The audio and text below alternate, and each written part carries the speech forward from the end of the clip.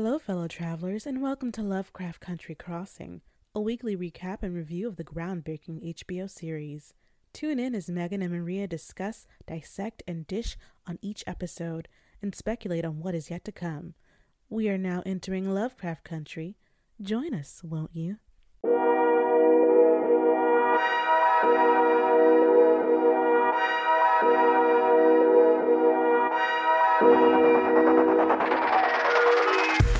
Hello, travelers, and welcome to Lovecraft Country Crossing. I'm Megan.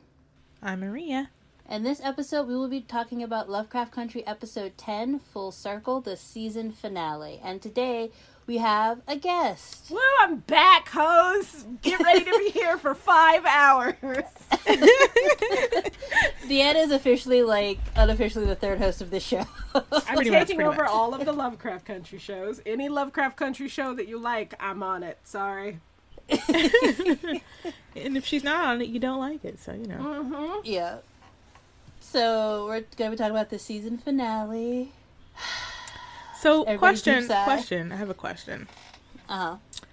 Based on how you feel about this season and the season finale, if there is to be a season 2, will you watch it?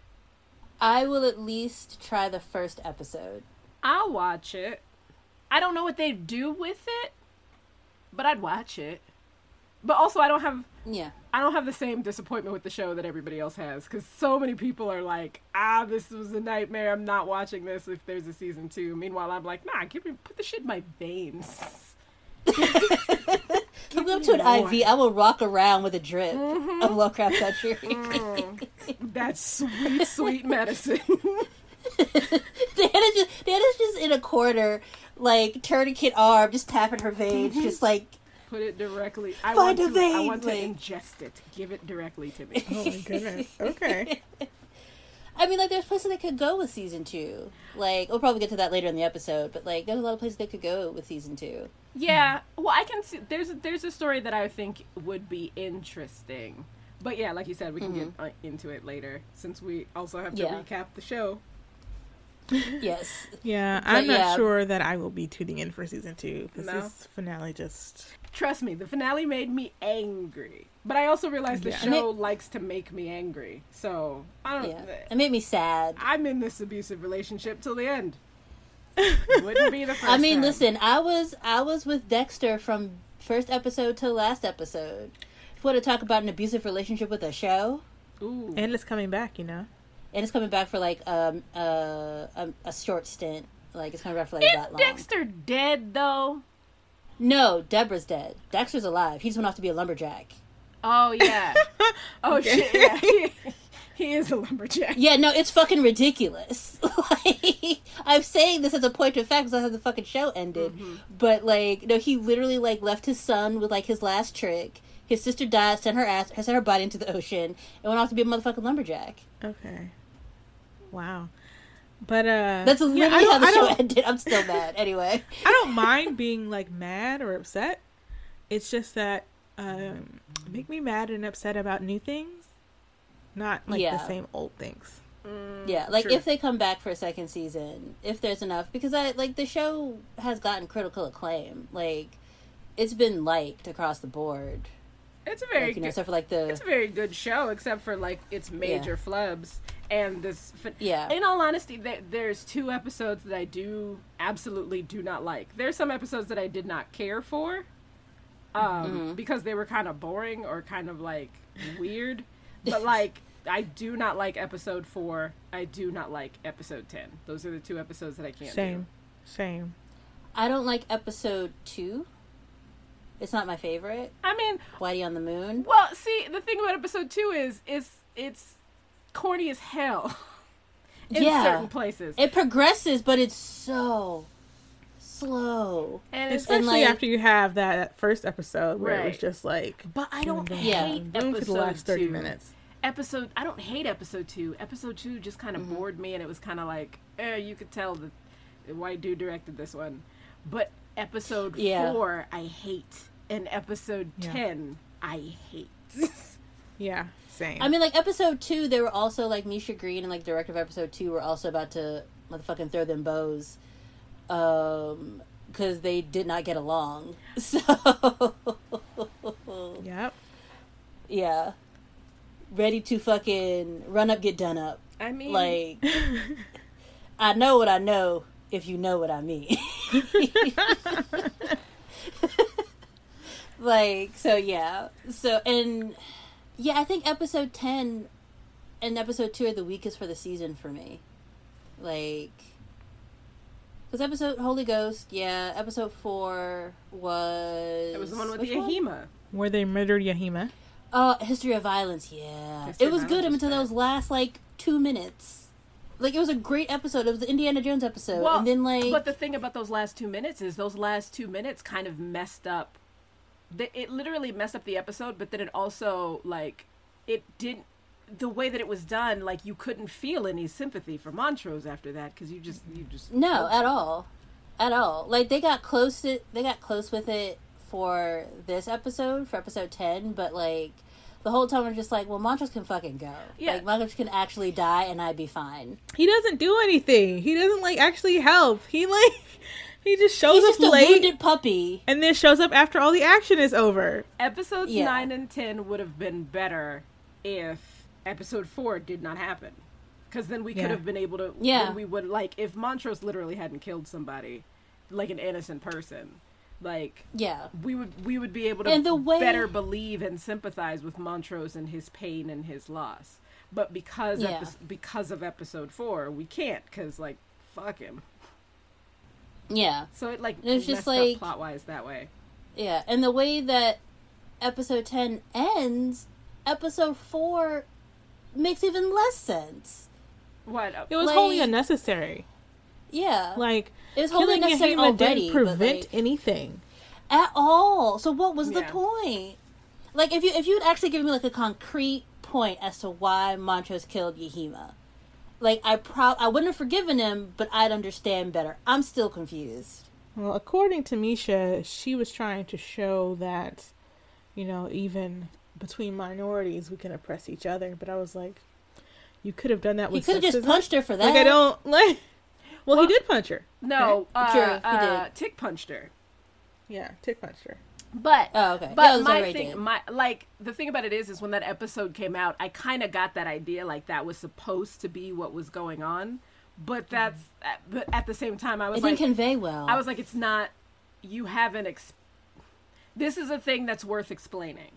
Yeah, and it was not explained well. Right. Like a lot of stuff in the show, I'm like, you don't have to explain this shit. Like, if people don't get it, they don't get it.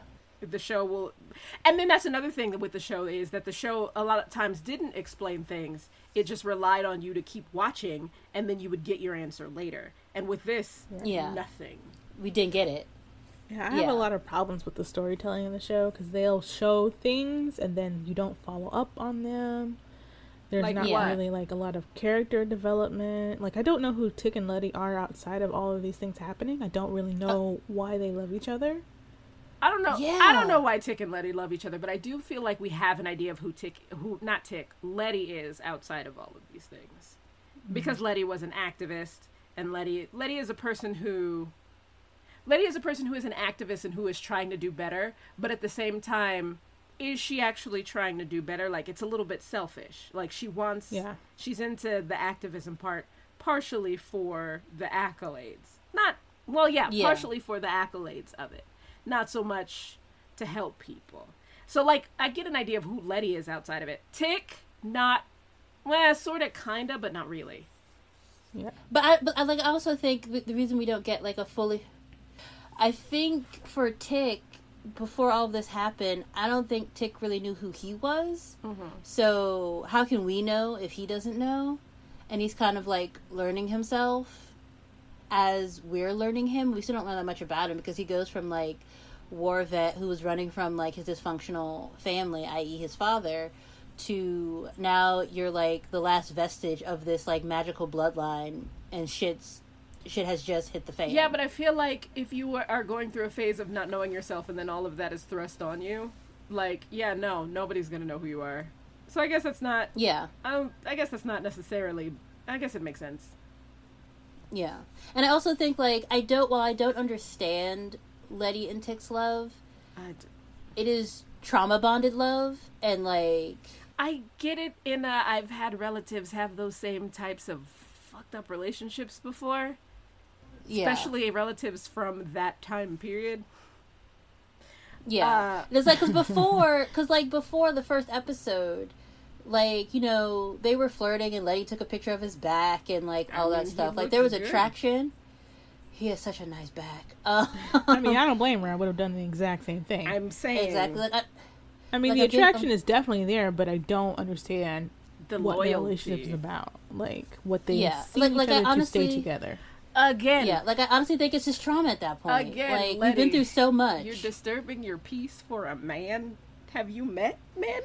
The first man she's ever been with. First man, the first man you let run up in, you're just like, oh, it's us for life. No, girl. Girl, no. Don't do that. Don't do that. No, and you'll get knocked up. Which is why I put the history of condoms in episode 3. Because y'all need to know. And also lube recommendations in episode 5. Because, again... Olive oil hose. Anything but spit, swear to God. Anything but spit, my God. But yeah, so it's just like... Also, I think they were both in the same place emotionally, so their love made sense in a very immature, like, hard eyes way. Our families don't love us, so we love each other. Pretty much. Our families don't love us. People have formed a bond over less. Like, I mean, you're not wrong. Yeah. Like, but people have stuck it out Journey for was us. on Twitter. Their love is so timeless and blah blah blah blah. Is and it? I'm like, yeah, I don't get that from the show. No, me either. I mean, toxicity is timeless. Yes, toxicity is forever. If anything, I was more excited about Gia and Letty being able to, like, work together and be friends. And I was like, Are they going to be friends now? Because if that's the case, let's continue the show about I need this friendship. I need y'all to go on, like, a Sam and Dean Winchester type adventure. Yeah. Together across the United States. No, let's not make it Sam and Dean Winchester. I don't want it to go on for 27 seasons for no goddamn reason. It is 15. I stopped watching it like season 6, but yeah, it's finally ending. Supernatural is finally ending. That's what they tell you. Don't get your hopes up. That shit's gonna be right. That's what they're saying right now. We'll see. But like, yeah, I was excited to see them, like, you know, working for whatever greater good they were working towards, or just like the, you know, the end game of everything. And like, I want them to be friends. And it looks like Ji-ha might stick around because there's really nothing for her in Korea. So she might as well stay in America. And help Letty with the baby. Nah, I think she can go back to... Well, because her mom's not there now, so she can make real emotional connections with people. I mean, I guess she could do it in America, but, like, why? There's racism here.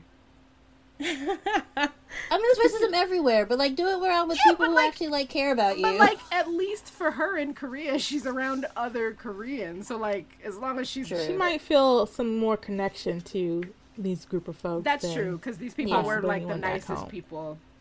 Other than Youngja, these people were, like, the nicest people to her. Yeah. Okay, so let's actually get to recapping this episode, because we can talk about, like, everything except the episode. Listen. For, like, forever. I mean, that's how we feel about it, obviously. I have so many emotions.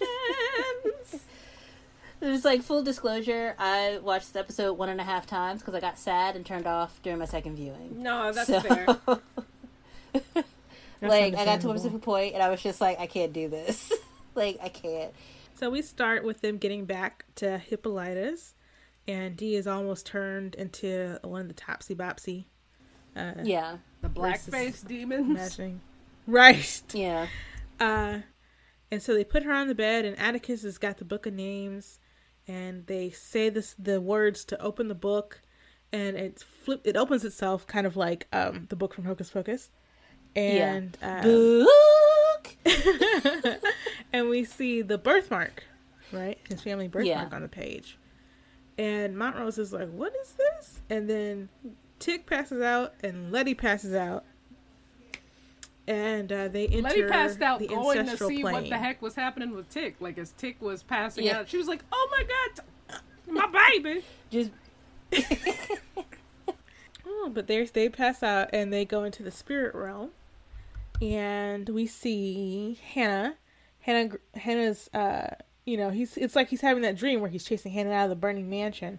And she turns around and she says to him, the answer is in your blood. And and then we see the title card. The title card is a mishmash of all the previous title cards. Yeah, it's like everything that we've seen so far. It's full circle. Right? Yes. Get it? Okay. They're sure gonna have me fucking around getting a tattoo. Don't make me do that. Because I actually really do want the Orinthia Blue Signia. Like, that was actually very cute, and I'm gonna actually get that. But anyway, continue. Letty is met by Hattie in the same place that she left her, which must be such a trip because she just got back from 1921. That's literally what she said. She was like, "No, why am I here again?" Because at first, watching that scene, I thought, like, when she said, "Why am I here again?" I was like, "Oh, this must be where she went when she died." And then, like, it kind of panned around, and I was like, "No, this is Dora's house. This is Hattie's room." And then Hattie comes in, and I'm like, "Oh, there we go. That's what's going on." Yeah, magic shit. Yeah. I was surprised Hattie's not like, "Why are you wearing the same dress?" But you had the same dress on for 35 years. But they start to talking, and Hattie tells her that the one you carry brought you here. Yeah, because she got that Braithwaite blood in her. She got that Braithwaite seed. Yeah. Don't say it. Braithwaite. Like I keep saying Braithwaite. It's actually like... Braithwaite, and I constantly mispronounce it. Don't say it like that. That's gross. I'm not the one taking hot shots of semen to the cervix. That was Letty. Wow. Wow. Lord. That was Letty's dumbass, not me. Good gracious. Okay. All right. But then we see Hannah again. She's telling Tick that his birthmark was a spell to keep her bloodline hidden from all those who knew magic. And at this point, Hannah looks the same as she does in the dream, which is very pregnant. But now they're in this ancestral plane, and she still looks very pregnant. And I'm like, is Hannah pregnant for eternity? Because that probably sucks. I don't think she's your organ shifted. I don't think she's pregnant for eternity. I think that's just the image Tick has of her in his head. And just this moment in time. Right. Yeah. But only because she gave him that dream. Like, couldn't she dream herself not pregnant? Yeah, but then she couldn't. Then he wouldn't get that was her. Then it's just some. She random, had the same face. It's some random slave. Oh, you mean like in this particular ancestral? Okay, I get that. So I was gonna say, like in his initial dream, he would be like, "Okay, why am I dreaming about this random ass slave running from a burning house? This has no significance to me." Yeah, like I just assumed it was just like all these scenes of like him chasing Hannah were just filmed in like the same like week. And she's been in this pregnant suit for like that week of filming. And I was like, well, we can't switch it up now. like what that character from what's that animated show? With Peter Griffin, he has a friend who's in a wheelchair. His wife is always pregnant. Family Guy. Oh, Family Guy. Yeah, Joe. She's been pregnant for 15 years. 20. Yeah, for like 2 decades. No, it's like 20 years. Because didn't Family Guy start in like 2000? Oh my God. Yeah. Jeez, why? Never mind. Why time? I'm so old. But Hannah starts telling Tick that every night she would find herself in this nightmare of the burning mansion and how much the fire hurt, and she felt like she was being punished by taking this book and using the devil's tools. And so she was just kind of tortured by this nightmare to the point where she took her own life. But even then, it didn't stop, right? Yeah. She was still in this burning house. And she talks about how she bound the book to protect, her family and to protect them from those who would want to use it to harm them. And also the book itself, because she was thinking it was evil. Yeah. She finally realized that the fire was actually her rage and that she could tame it. And she could make it a safe place for their ancestors. And she tells them magic is not something to be afraid of, that it is a gift to pass on. Yeah. And like, it's like, and we finally, after like 10 episodes, like we finally get to hear Hannah speak. Right. Because this whole time she's been saying stuff and like. She's been running.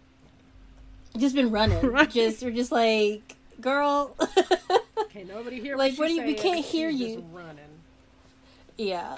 So it was nice to finally hear her speak and like, and Tick actually getting something of an explanation. as to, you know, what this is all about. Like, why do they keep, like, why is Christina so relentless in chasing after him? Mm-hmm. And it's just like, you're part of the bloodline. Like, and I took something that Hannah, excuse me, and it's just like, I took something and they were going to chase us forever till they found it. Mm-hmm. And she found it. Which also, like, as I posed, like, last episode, like, how long has Christina been working on this? She's been working on it for a while. Probably since she got rejected by her dad when she was like, hey, let me into the order, and he was like, nah, you're a girl. Nah. And so she was like, well, fuck you then. Yeah, fuck William, you, Dad. You know. Yeah, she got, and then I'm pretty sure William's death made it worse. Because, like, now it's like, Williams died, so he was the rightful heir to the Chicago Lodge. And then the jerk cop is the, I guess, acting leader of that lodge. So now, and she just killed him, so. And now we got another sexist douchebag in the other lodge. So she's been doing this for a while. But, let's see. So Hattie and Letty are talking, and Hattie's trying to give Letty the book, and Letty's like, oh no, I can't, I'm not, you know. I can't do this, yeah. Right. And, Hattie tells magic. I don't know nothing about no magic. I don't know nothing about casting no magic. What you over there casting spells? I don't know nothing about casting no spells. But she tells her, do not cripple your son with your doubts. You know, it's going to take a lot of work to correct the mistake that Hannah made. Yeah. And Hannah tells Tick, you know, because Hannah's, I mean, not Hannah, but Tick is telling her, you know, about Dee and everything, and how they're trying to save Dee and save the family. And Hannah tells them, you're going to save them all. Mm-hmm. And the next thing we know, Tick is in what looks like Montrose's apartment. Yeah. And there's some Ella Fitzgerald playing, and it's all red because red is the color of magic in the show. Yep. And his mother comes to him, and they hug and they cry, and he lays his head in her lap like he's a kid, and, you know, all this stuff, and it's really sweet. He's like, Mama, and he tells her for two people, and his mom was like, bitch, me too. The bitch. This ain't nothing new. Right. So I'm feeling like nobody knows who Tick's real daddy is. And I mean, people have been speculating that there was a threesome situation for like 2 I don't know about that. I don't think. Yeah. But I don't think that is either. But people are just like threesome. I was like, really? Not with the brothers. No. That'd be weird. Yeah. That's a little. That'd be weird. I'm sure maybe there was just lots of going between, like, you know what I'm saying? Yeah, just going back and forth between both of them, and it just happened. And also, do we know how Dora died? We do not. We don't know how, and we don't know when. In the book, it explains when. But it doesn't explain how either in the book. Yeah, this is another thing that kind of irritates me with the storytelling of the show. We mention significant events, but we don't know when or how they happened. And I feel like that's important. Also, it's also that whole thing of just like the trope of the kid being raised by like the single father because the mother has died. Like mother was out of the picture. You always gotta have a one dead parent to be a hero in these stories. Yeah. Harry Potter had two. Batman. Batman had two. Makes you a hero. He's like, Mama, I don't want to die. She's like, bitch, me too. And the fuck? Nobody wants to die, but like you might have to. And she says, but if we ain't walking ourselves to an altar to die for something important, what is our purpose? Okay, see, and this is the thing that I did not like this particular line. This line to me felt like bury me in the ocean with my ancestors. I ain't gonna be no slave. Yeah, that's what it felt like to me. Because, like, hey, I don't know if you know this, but black people are people. We're allowed to just do people shit. Yeah. And, like, I guess if she was talking specifically about her family, sure, Jan, sacrifice yourself if you wanna. But, like, black people as a whole, people as a whole, can we just live in peace? Let me have my peace. Right, we could just have like cool adventures, or like have a regular job, or just like really love animals. I don't think we all need to be sacrificing ourselves on altars. I just want to be an accountant once. I don't want none of this. Listen, I'm perfectly happy making these copies. Why I gotta save the world? Mom, I'm a librarian. I can collate like a motherfucker. Like, why I gotta do anything more? I am swaggy with the Dewey Decimal System. What do you want from me? You have to save all black people. Do I? Also, it also irritates me in the sense that, like, specifically with the history of black women always sacrificing themselves for the greater good of black people in general. Like, so, but at the same time, again, it's like, it fits, I'm trying to say, it fits the time. Like, her thinking is the same thing with, like, Ruby and her, I gotta work twice as hard, and if more black people acted like me, we would be better. So, I guess I can't say I'm mad at the show for that, but Dora, come on. Well, the thing about that is Ruby saying that gets answered, right? Mm-hmm. Almost immediately by the cross burning on the lawn, and then also with her experiences in Marshall Field. True. And this one doesn't, right? It's just kind of like, oh, what a statement. You know what I mean? And it's like, but no, like, what is our purpose? Our purpose could be a lot of other things that doesn't call for sacrifice. It's like, Tick shouldn't have to die to save all. Well, hold on a second. I'm not saying Tick shouldn't have to die. I'm just saying as a people. I'm saying as a people. We don't have we shouldn't have to sacrifice ourselves. We should be allowed to have our peace. Every single one of us except for Tick and Montrose. The only two Negroes. Like, I was honestly, like, even though his, like, blood would have done anything, like, I was waiting for Montrose to be like, I volunteer as tribute. Like, right? Yeah, but he couldn't, like, he probably would have if he could have, but Christina would have been like, calm down, Charlie Brown. Like, I can't use your blood. It has to be your son. You're not special. Please get out of my face.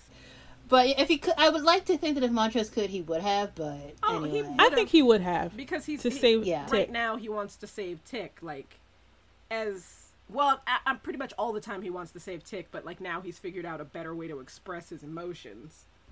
So, Tick's talking to his mom, and he's like, I don't want to die, and she was just like, baby, you don't have to. Yeah. Right. Mm-hmm. Yeah. And then she tells him, this is a beginning, not an end. It's an end for me, though. But it's a beginning of a new future.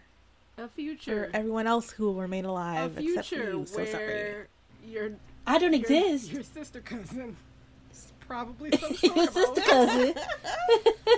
And your uncle daddy. And your daddy. Because, girl, that's still up in the air. My nephew's son. And I'm my own grandpa. That's literally what we're dealing with. But Letty is studying the book with Hattie, and going over the languages and stuff, and that's when they're all finally together, and they start to cast a spell to heal Dee. And you can see it kind of coming up, kind of like flies, I guess, where they are. Yeah, I guess they're pulling all of the maggots and flies out of her and into the spirit realm. Yeah. And you can see her in the earthly realm, healing, like her looking like Topsy is going away and everything. Yeah. Everything returns to normal except for her arm. Mm-hmm. Yeah.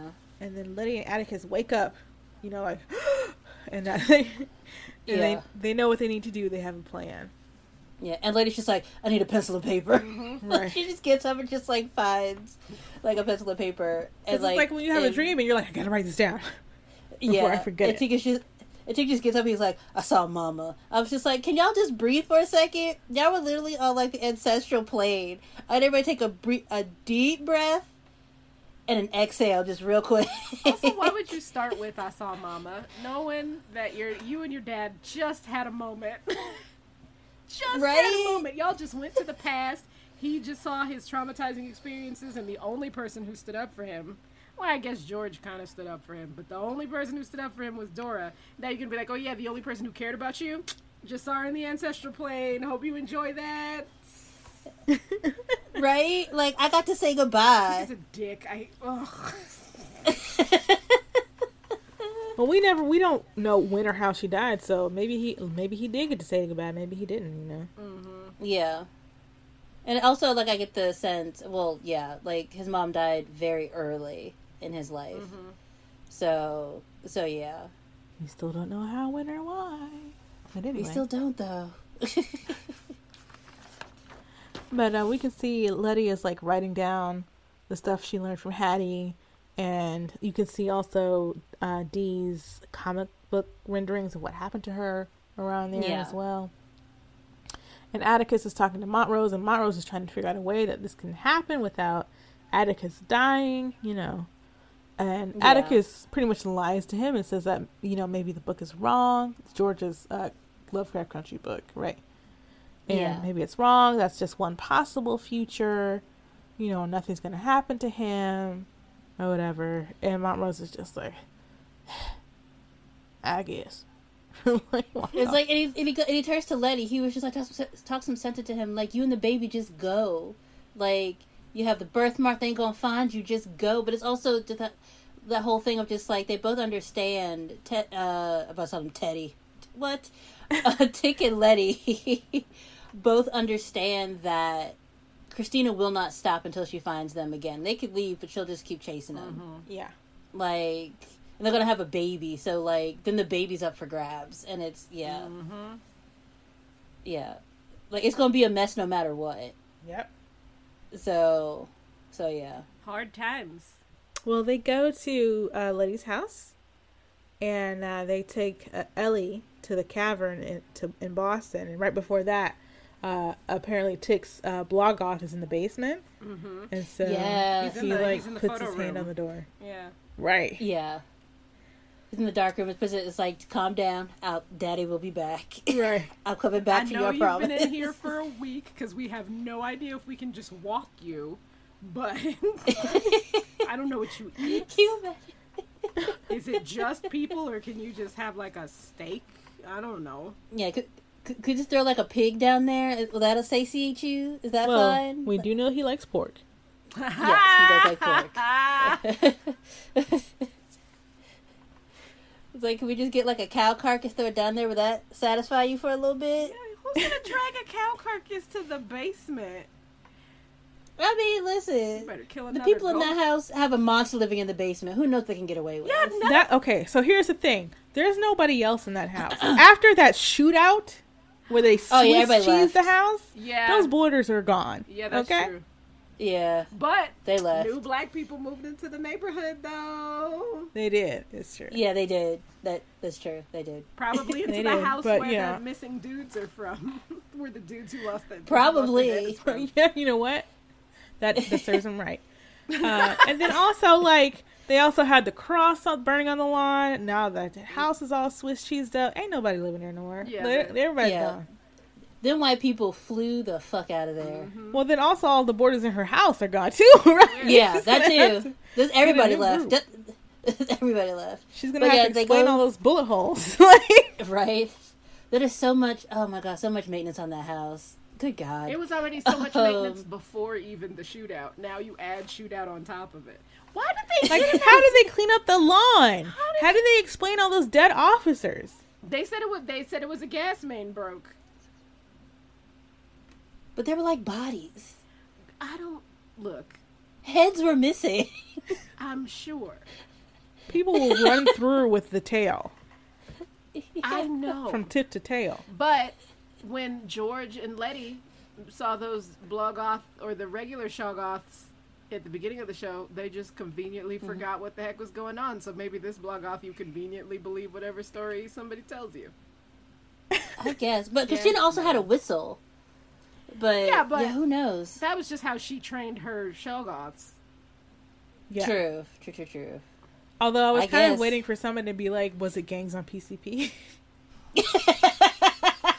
This is 55. We ain't got PCP yet. I know.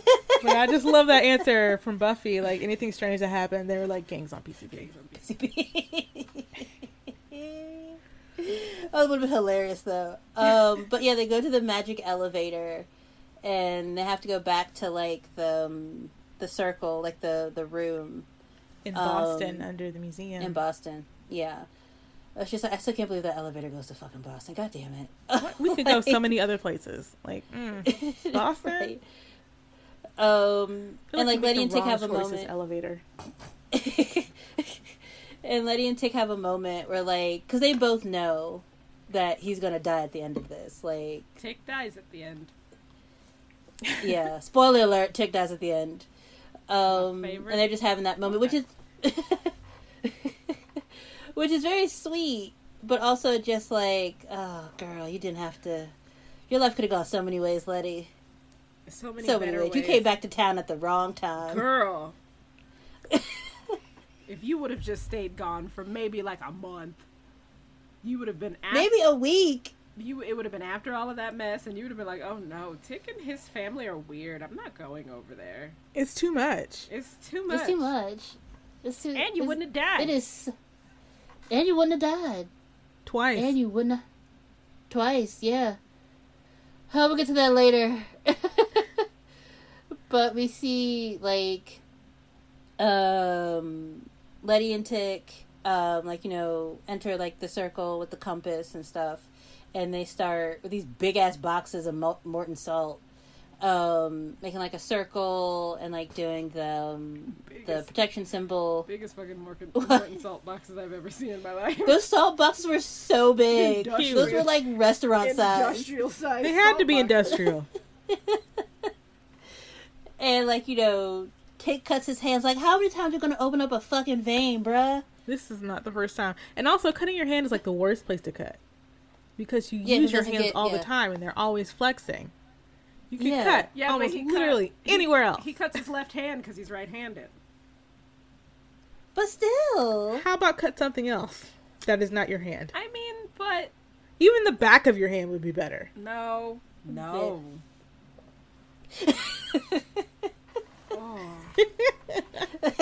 Now I'm thinking about cutting my hands.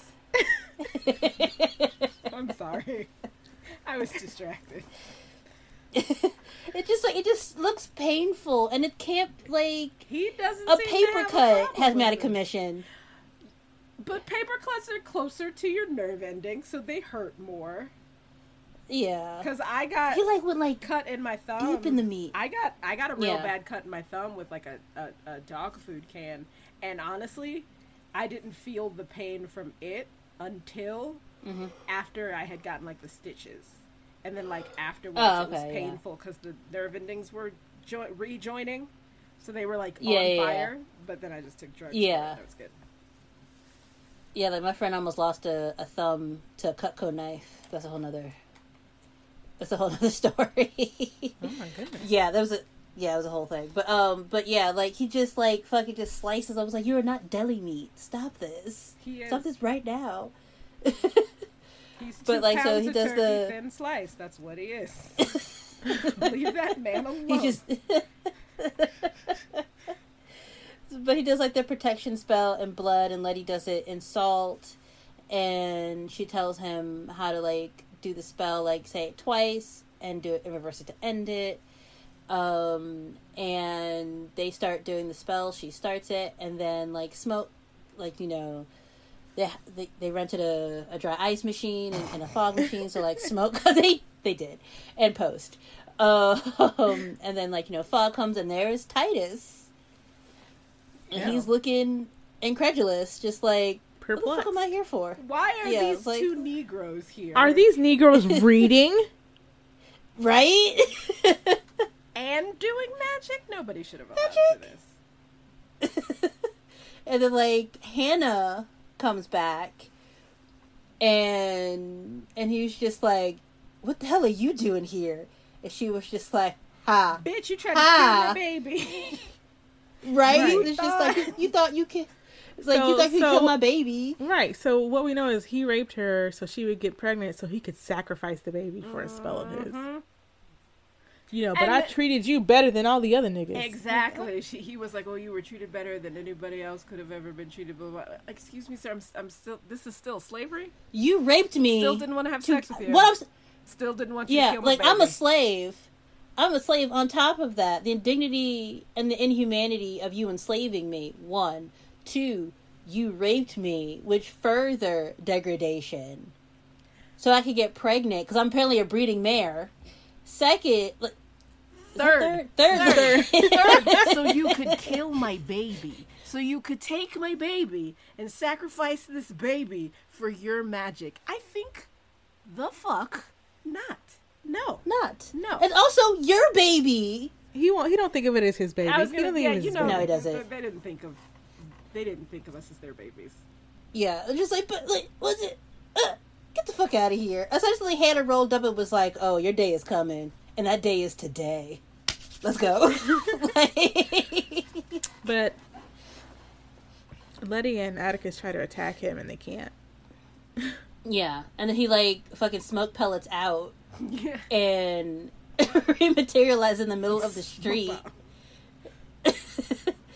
and Christina and Ruby are driving, and Ruby's like, "Look out!" and they smash into a fucking telephone pole because they didn't want to kill some random person. White man. Yeah, random white man in the middle of the street. I don't think so they cared that it was a white man. I think it was the murder that was. Possibly. And then and Christina just fucking jettisons. Yeah, out the windshield. She flies out that window. It's like she dove out of the windshield. Like she just went, and at first I was like, "Oh no!" and then I was like, "Oh no, she's got the invulnerability spell. She's fine. She'll be okay." Yeah, she's fine. She's fine. And Ruby was fine. I thought Ruby. My first thing was like Ruby. Ruby had on a seatbelt. Right, I was like, "Oh my god, Ruby, you don't have invulnerability, girl. But you mortal out here." She had a seatbelt though, so she was fine. True. She not out here playing these magic games.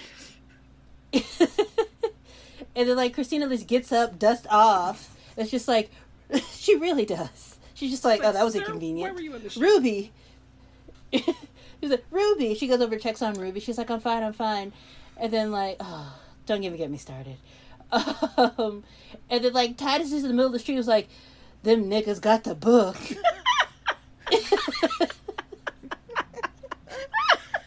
That's essentially what he says. That is. They have the book. Them niggas reading.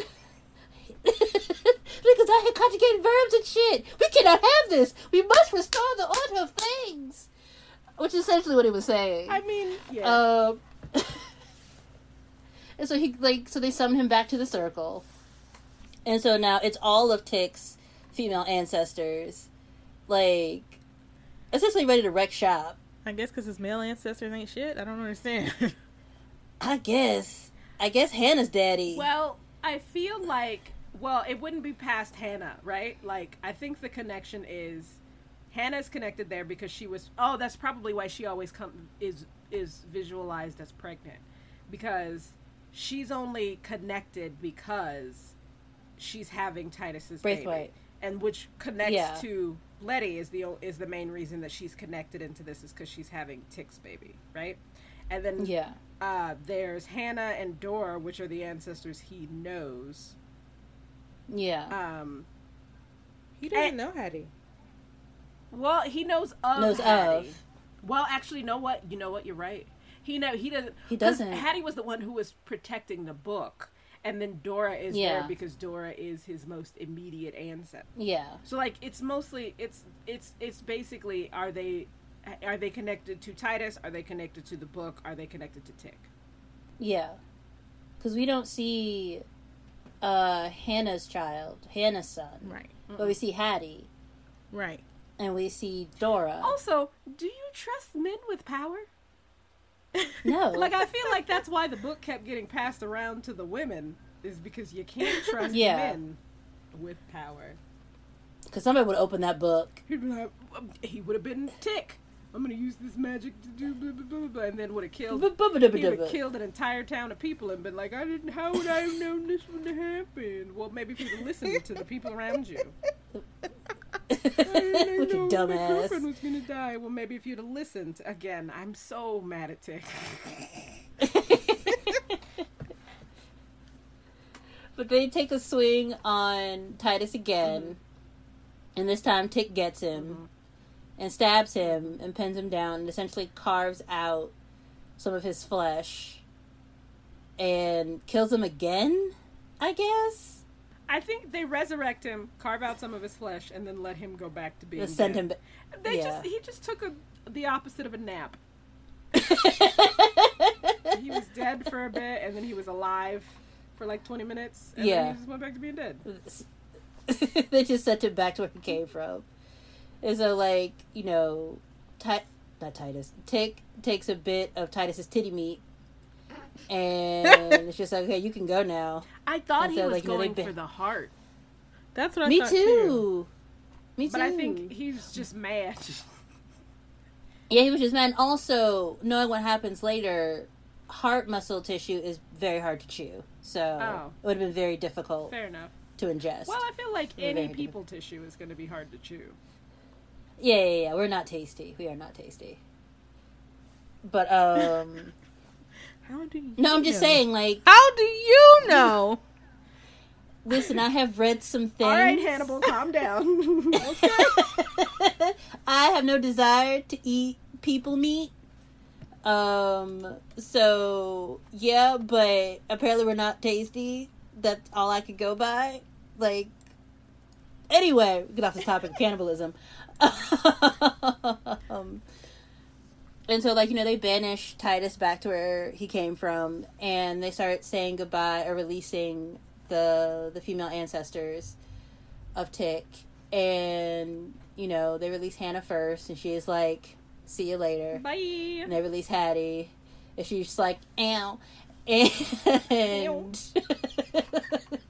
that bitch and out. Like essentially bad bitch out, like and then Tick pauses a bit because I want to say bye to his mom, and but he Letty has was to. like, can we get this going, please? She just finishes it. She was just like, I'm sorry, I know this is your mama, but she gotta go. You gonna see her soon and I'm anyway. wondering how they... You gonna see her soon anyway. Come on, let's go. No. Yeah.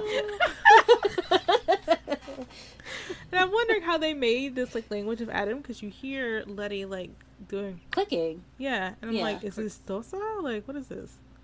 Yeah. And somebody speculated on Twitter. It was like, wait, when Hannah said what is stolen cannot be yours, they steal it from us? I was like, girl, might be.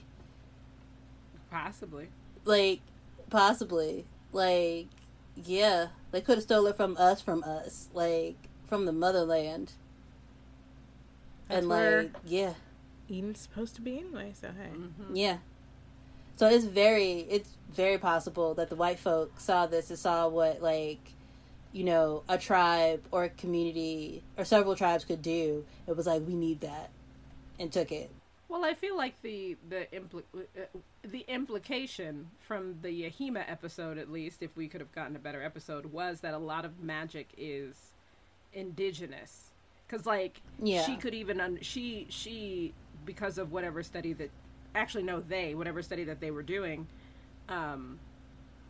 when Titus brought them the Book of Magic, they were like, oh, yeah, I recognize this. I can understand and translate this because there's some sort of, like, indigenous connection. So it could be like, oh, yeah, this is something that I recognize. Like, some of these are our words. Some of these are words that were brought over from other people that have come by. You know, and I know these things. Yeah. So it could be a mix of languages. It could be Xhosa and a lot of other things. Yeah, just something that traveled and that just kept traveling, got built upon. Yeah, 100%. So yeah. Ugh. Fuck Titus. When we get back to D, and Hippolyta she's got on this really cute robe, and her blue hair looks all nice. And she is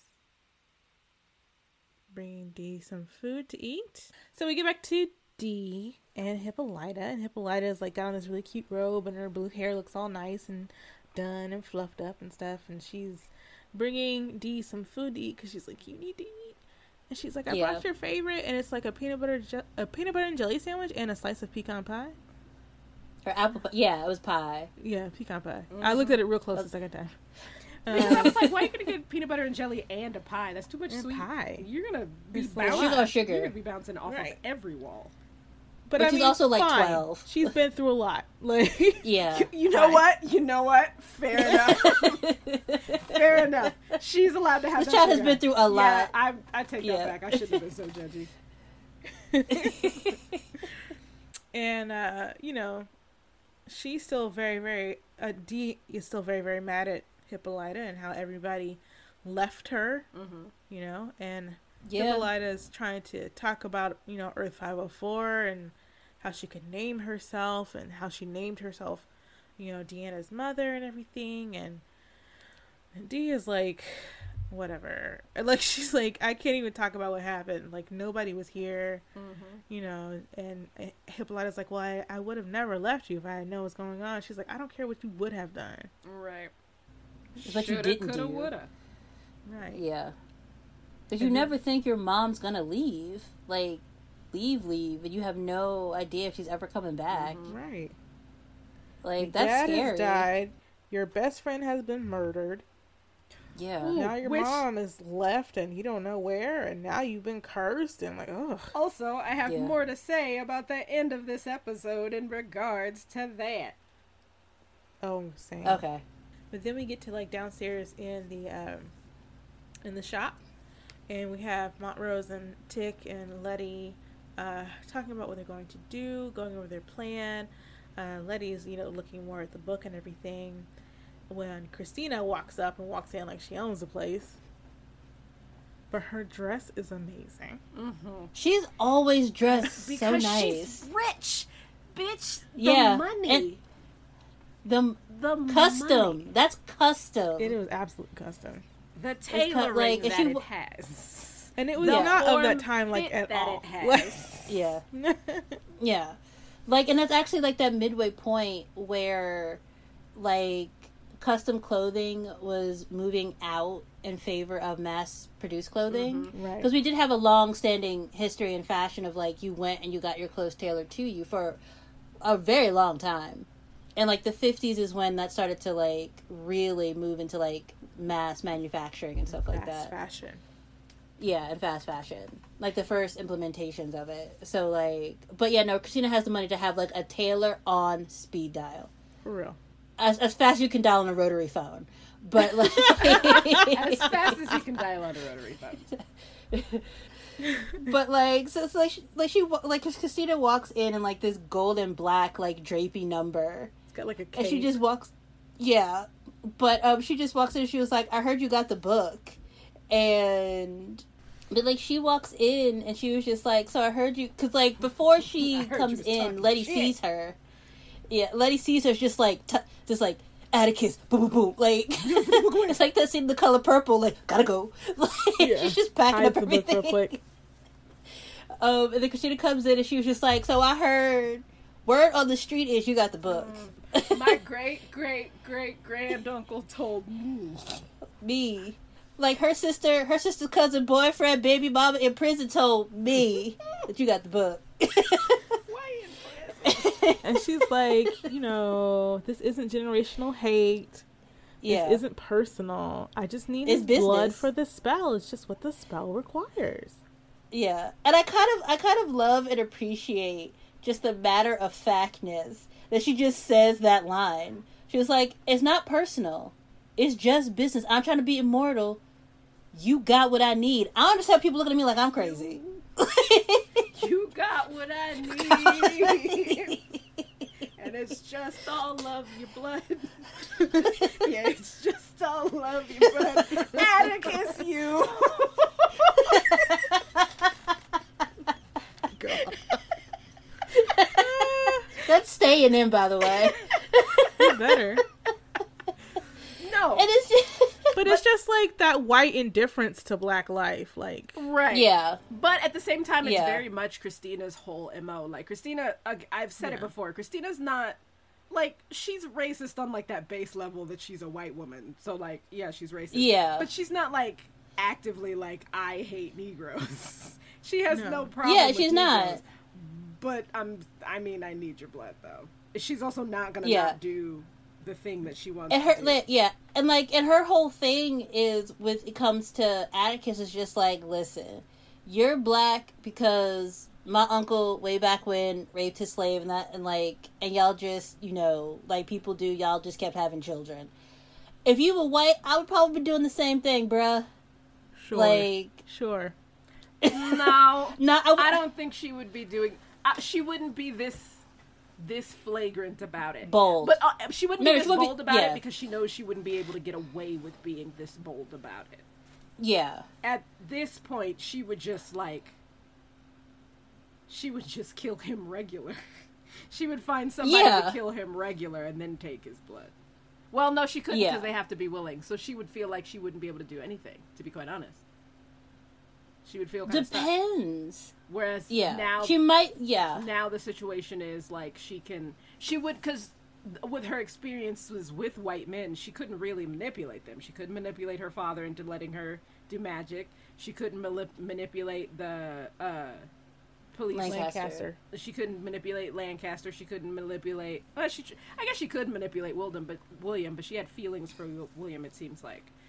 So, like, she wouldn't have been able to... She would have taken way longer to come up with a plan. Yeah, it would have taken her way longer, but I don't think that she wouldn't have been able to succeed. It just helped her that they just happened to be black. Like, that helped it move faster. Because she knows there's certain things that she could get away with. And I kind of believe that she would have tried to find another way if they had given her the book.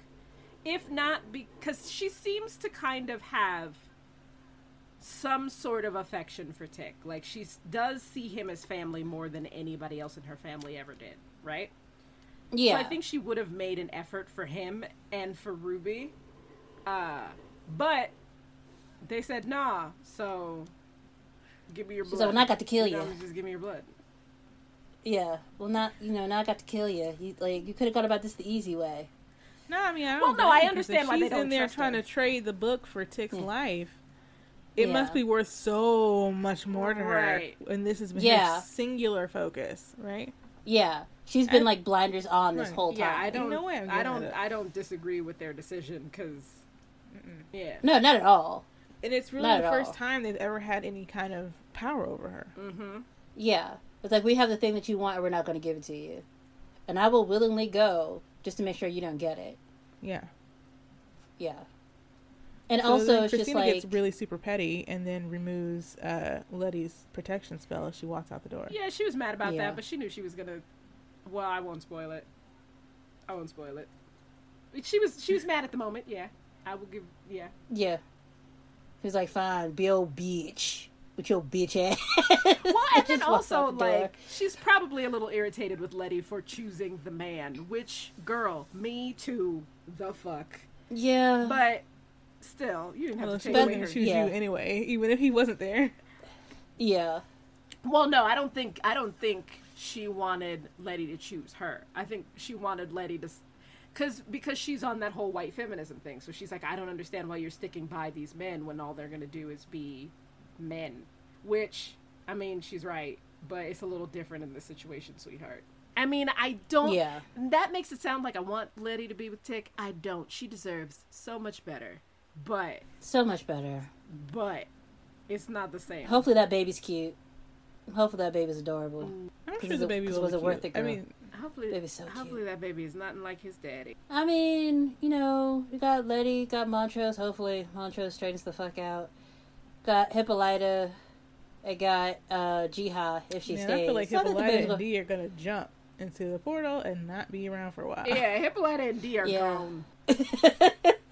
Yeah, but so yeah, she removes Christina removes Letty's invulnerability spell, protection, and just petty about it.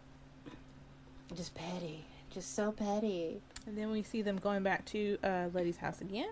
And that's when we see the new family moving in, the new black family moving into the neighborhood. And Tick goes to the phone, and who's it called but Gia? Because Tick never calls anybody else but Gia. Gia. I was like, is this man about to call North Korea again? South Korea. You ain't paying South Korea. Like, you ain't paying Nan bill in this house. And we don't have no tenants right now because of you and your blow-off. That killed everybody on the lawn. There's a flipped over like cop car on my lawn, and you have the audacity to call South Korea the longest distance. Like, but no, he's like, give me the Drake Hotel. And then we cut to one of the best scenes in all of Lovecraft Country. Jihad's just sitting by herself, having a drink, minding her own business. And this dude, and this fucking pasty, sweaty white dude, is just like, you look very exotic. I was like, as soon as I heard that, I was just like, oh, this about to be some bullshit. Here we go. Kill him. Here we go. It's worth it. Kill him. Right? I was like, oh, girl, take one for the team just to pop him like a balloon out of existence. But he's like, you look Japanese. I was like, you cannot tell the difference between Japanese and Korean people. Okay. That's a you problem. Not only that, but like, my guy, now, at this time, at this... not the move. Tumultuous time. Oh, buddy. Not the move. And so she says something in Korean. He's like, oh, so you don't speak English at all. Getting very excited. Right. He's even more excited by the fact that she might not speak English. I speak English. Which, like, and she just looks up. Again, bruh. 100%. And so she just looks up and looks at him and she's like, I said, will you be willing to die to fuck me? And he was just like, maybe not. I left my stove. I left my stove on. I will be right back. And she was just like, like, disgusted. There was that disgusted. There was a meme going around on Lovecraft Country Twitter that was just like, new way to date in 2020. I mean, that's an accurate description. Very, very accurate. Are you trying to get the vid? To bone. Like, that's not what it's called. The vid. My mom tried calling it the vid. At least she's an old black woman. And then we see like Tick show up. Yeah. And apologizing to her. Yeah, which I was happy to see. I was happy to see it as well. My thing is you also have several other people you need to apologize to. So okay, let's get it started. Yeah. First off, that nursing shift that you shorted because you shot two of your coworkers. You only shot one. You only shot one. But you were part of the people that shot two of your coworkers that took the other one away. Yeah. Yeah, because, he's apologizing to Gia, and Gia is worried that she's lost her ability to feel emotions, since Tick left and Young Jaw disappeared, which we just don't talk about, even though Tick had a hand in that completely. Mm-hmm. Also, she also mentions that her mom had died recently as well. Yeah. Yeah. She talks about how her mother had recently died, and Tick assures her that, she's grieving, and that this is a very human emotion, and she's very relieved by that. Yeah. Okay, my question is, if she, killed the 100 dudes, why is she still a Kumiho? I don't think she Wasn't killed she supposed to be 100 released? dudes. She didn't. Okay. Tick was supposed to be her 100th dude, and she didn't kill Tick. And I think from then on, she just didn't do it. Oh, okay. Yeah, this is another problem with the storytelling. We're not sure if Gia has killed 100 dudes or not. Because, when she came back, it sounded like she might have. But then also, she's still a Kumiho. But then we also had a discussion where she was telling her mother, I don't have any of your daughter's memories. Yeah. Your daughter doesn't exist anymore, basically. It's just me. Yeah. Well, that's the thing. Supposedly what's supposed to happen is when she kills the 100th dude, then she turns back into the daughter. Right. Yeah. But we don't know if that's happened or not. It's not very clear. I need writers to be clear. Yeah. Because I was like, wait, why she look at me if she killed? Did she? Yeah, no. Because it made it seem like she did. I don't think she did. I don't know. Because the writers didn't tell me. Yeah. Kanye shrugged on that one. But yeah. And so Ruby meets Letty at their mother's graveside. They both brought flowers, and Ruby looks amazing in this white outfit. She looks so good. By the way. It looks amazing on her. And Letty starts talking about how she's been doing family wrong, that family's not an obligation, it's a choice that you make and all this stuff. And then she asks Ruby to help her against Christina. And it's like the best apology is changed behavior, and Letty clearly hasn't changed. At all. It was like I understood what she was saying, and I was just like, okay, girl. Well, and then you turn around and be like, okay, so now that I got that out of the way, I need you to do something for me. Well, and that's the thing. Like, when Ruby turns around and is like, well, you don't realize it, but you're doing the same thing you always do. Because, like, she's literally having this conversation about, like, family is who you choose. You shouldn't be loyal to somebody because of their blood relation to you. Also, because you're my sister, you should do this thing for me. That's contradictory to what you told me before. We have to choose each other. And, like, you've done nothing to prove to me that I should choose you. Yeah.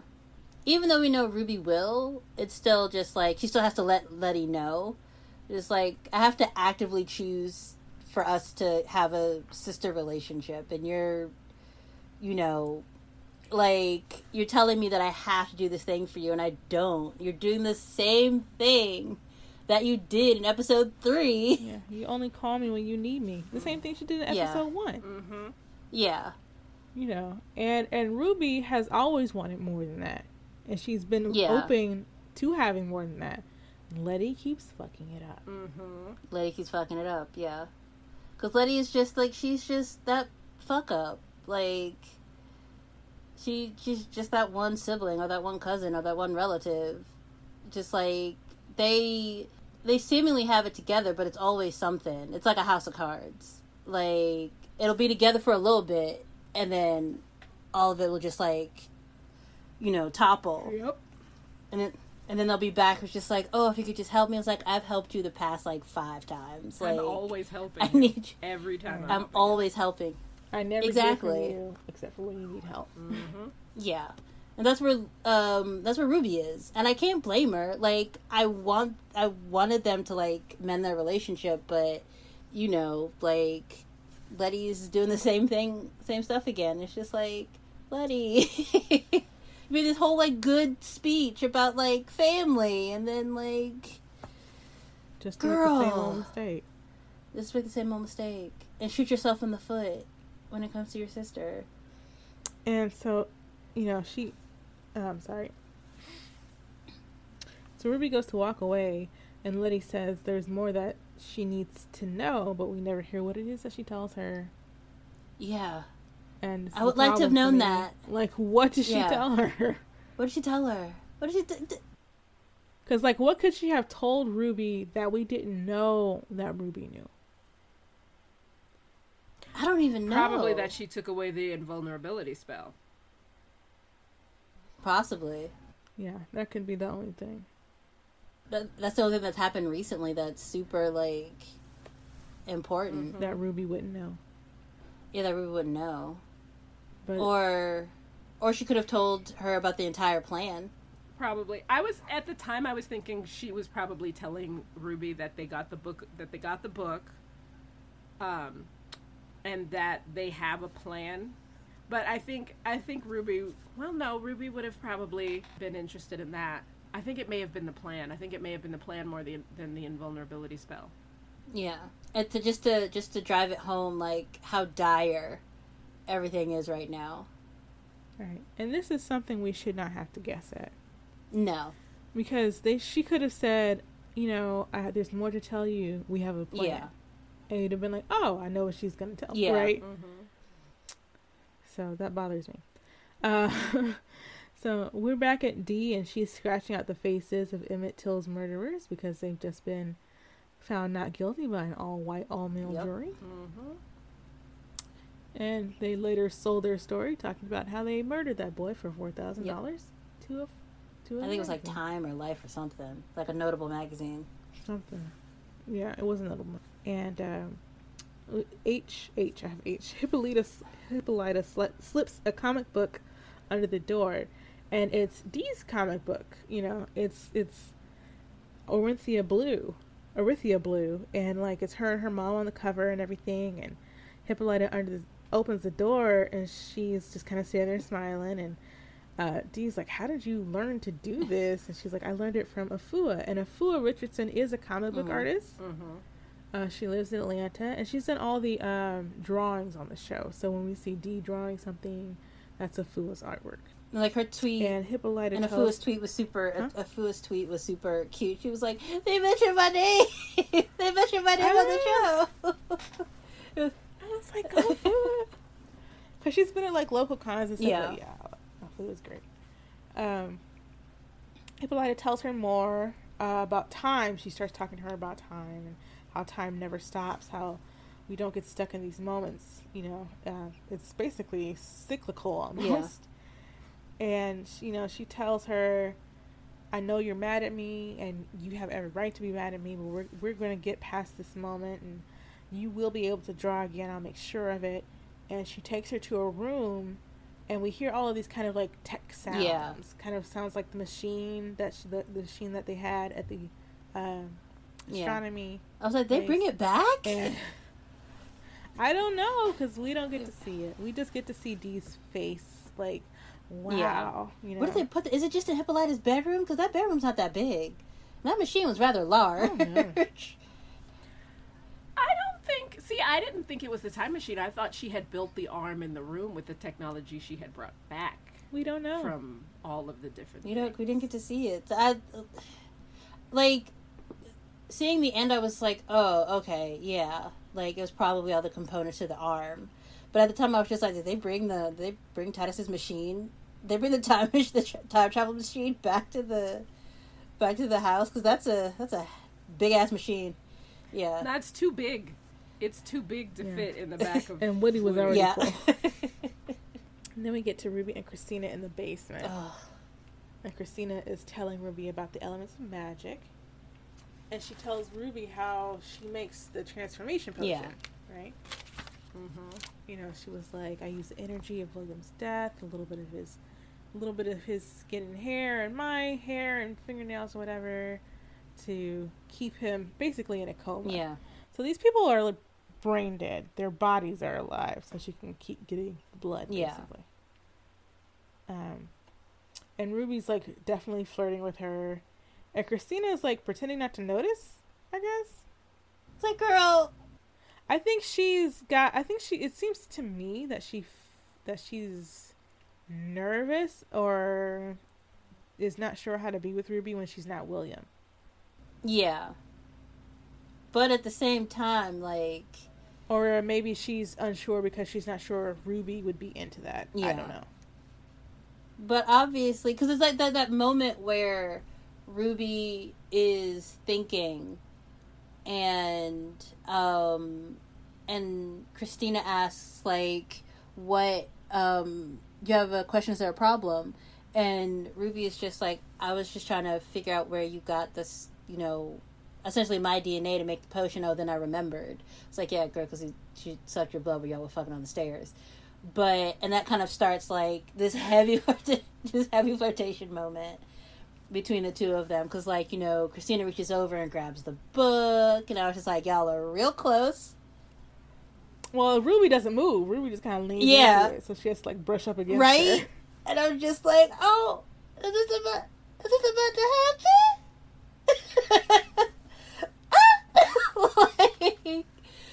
And like they're going back and forth, and then they kiss, and I was just like, 10 episodes. It took 10 episodes to get here for a girl kiss. Like, we got a man kiss, like, what, episode 5? Well, we got a blowjob in the alley episode. True. True. And it's just like, and they fought because, like, the sexual tension between them has been building because we've only seen Ruby be sexual with William. We've never seen her be sexual with Christina. There's been slight flirtation. They've been real close, which has been like, now kiss. Like, they've been, like, that close before. But, like, we hadn't seen, like, the real, like, palpable sexual tension between the two of them until this moment. And it's also, like, because we know what happens later, it's also, like, Christina being genuine and Ruby being genuine, but also, using what Christina is feeling, having ulterior motives. And it's just like, why can't this be genuine on both sides? Because it's like clear that like queer people are deceptive. I hate that fucking trope so bad. I hate it so bad. Like, Christina was not the bisexual representation I was expecting. Right? In the show. I was kind of hoping it would be Gia and Youngja. And the thing about Christina is just like, you can even say that if she is like the bi rep or the queer rep, or the lesbian rep for the series. No, this show's hella queer. But it does really weird things with it. Yeah, but I keep having to remind myself this is horror. So the problem with horror is everybody's gonna die, and everybody's gonna do dumb things. I know everybody's gonna die and powerful things and do dumb things, but does that mean that we have to have such a rough sex scene between Sammy and Montrose? Well, yeah, no, that was emotional release. Does that mean we have to have a fade to black on Ruby and Christina? Listen.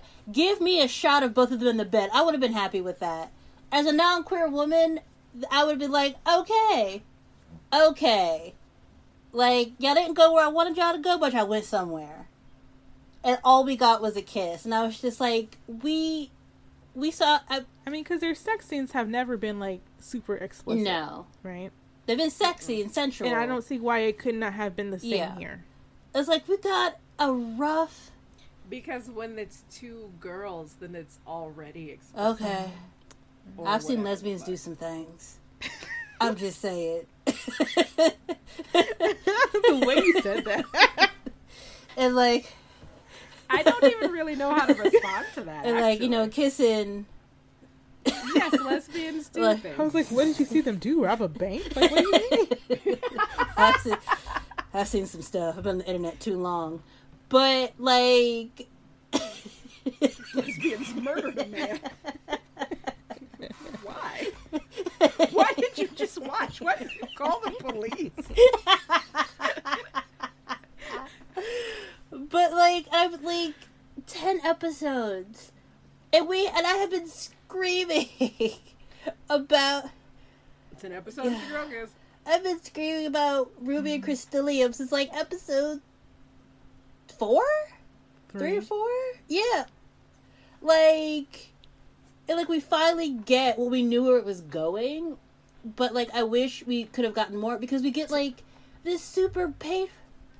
10 episodes to Girl Kiss would have been fine if the rest of the show didn't happen. Because we get, this painful anal penetration scene with Montrose and Sammy, where it's just, and Sammy is being the vessel and the receptacle of all of Montrose's pain. And, and that's not what he's there for. Well, he is, though. And it's not what he's there for. No, he is. No, you're right. It's just... Well, I couldn't think of a better way to, say it. But... you're not wrong. And, so he's essentially being, the dumping ground for all of Montrose's, emotions in that moment. And he's using his penis to do it. People do that shit all the time. Yeah, I think that's why all of your metaphors are kind of gross, because you keep talking about penis stuff in a... you're talking about emotional stuff in a penis way. Right. Listen, I did that on a shirt. I talk about emotional stuff in a penis way. I don't think you're doing it intentionally, but I'm a 12-year-old.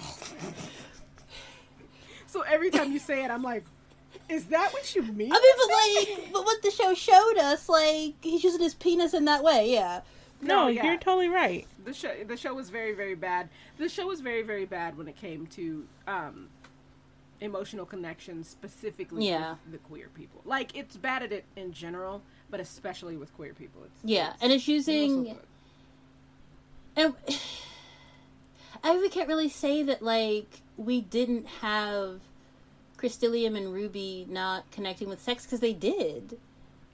That's all really, the connection that Ruby had with William was through sex, and through this, oh, you could stay here, and I can make you a white woman, but, it was physically based. So if we're gonna give Ruby that, and we're gonna give it to her with Christina, then, why shortchange it?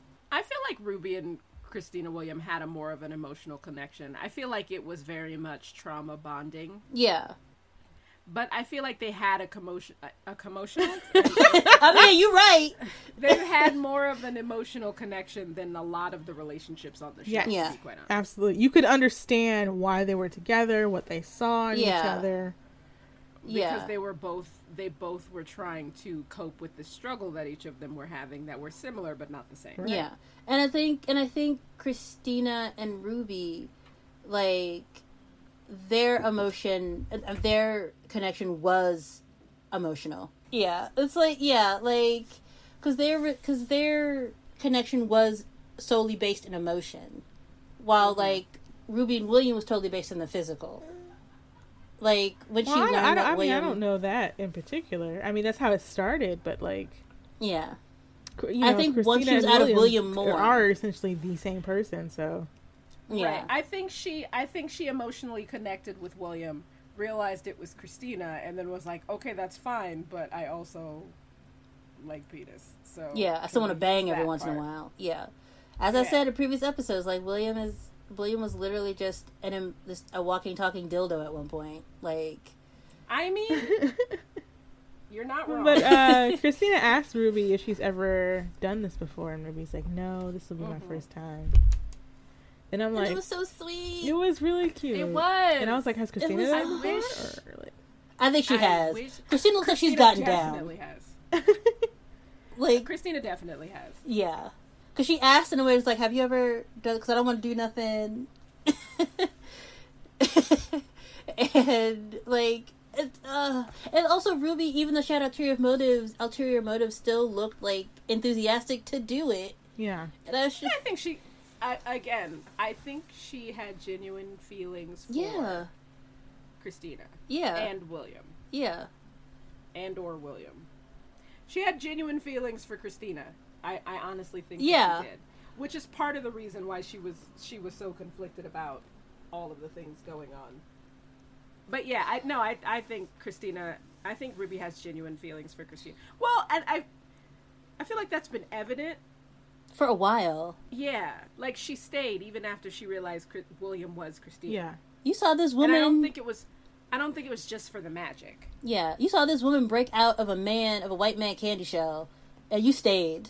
Like, I would have left, just on the street, random like a crazy person. She just popped out. But you couldn't have left though, because you also came out of a white woman candy shell, so you know what's happening. Yeah, that be true. You know what's up. It's not like it's a surprise. You're like, oh, dang it, you've been hidden the whole time. God damn it. Yeah. But yeah, I was so excited when it happened and they faded to black, and I was like, can we just stop fading to black when it's lesbians? No. And can we stop having non-romantic, black gay men sex? Like, can we see two black men be... There's like this issue with colorism in the show, right? Oh, yeah. So, Montrose is super aggressive. Tick is he's dark-skinned. Aggressive. Yeah. You know, Ruby is the more sexual sister. But, like, yeah. Like, and I don't even think, to me, Ruby never seemed that overly sexual. She's not. She's just the more, because we have this whole, Letty is the virgin and everything, right?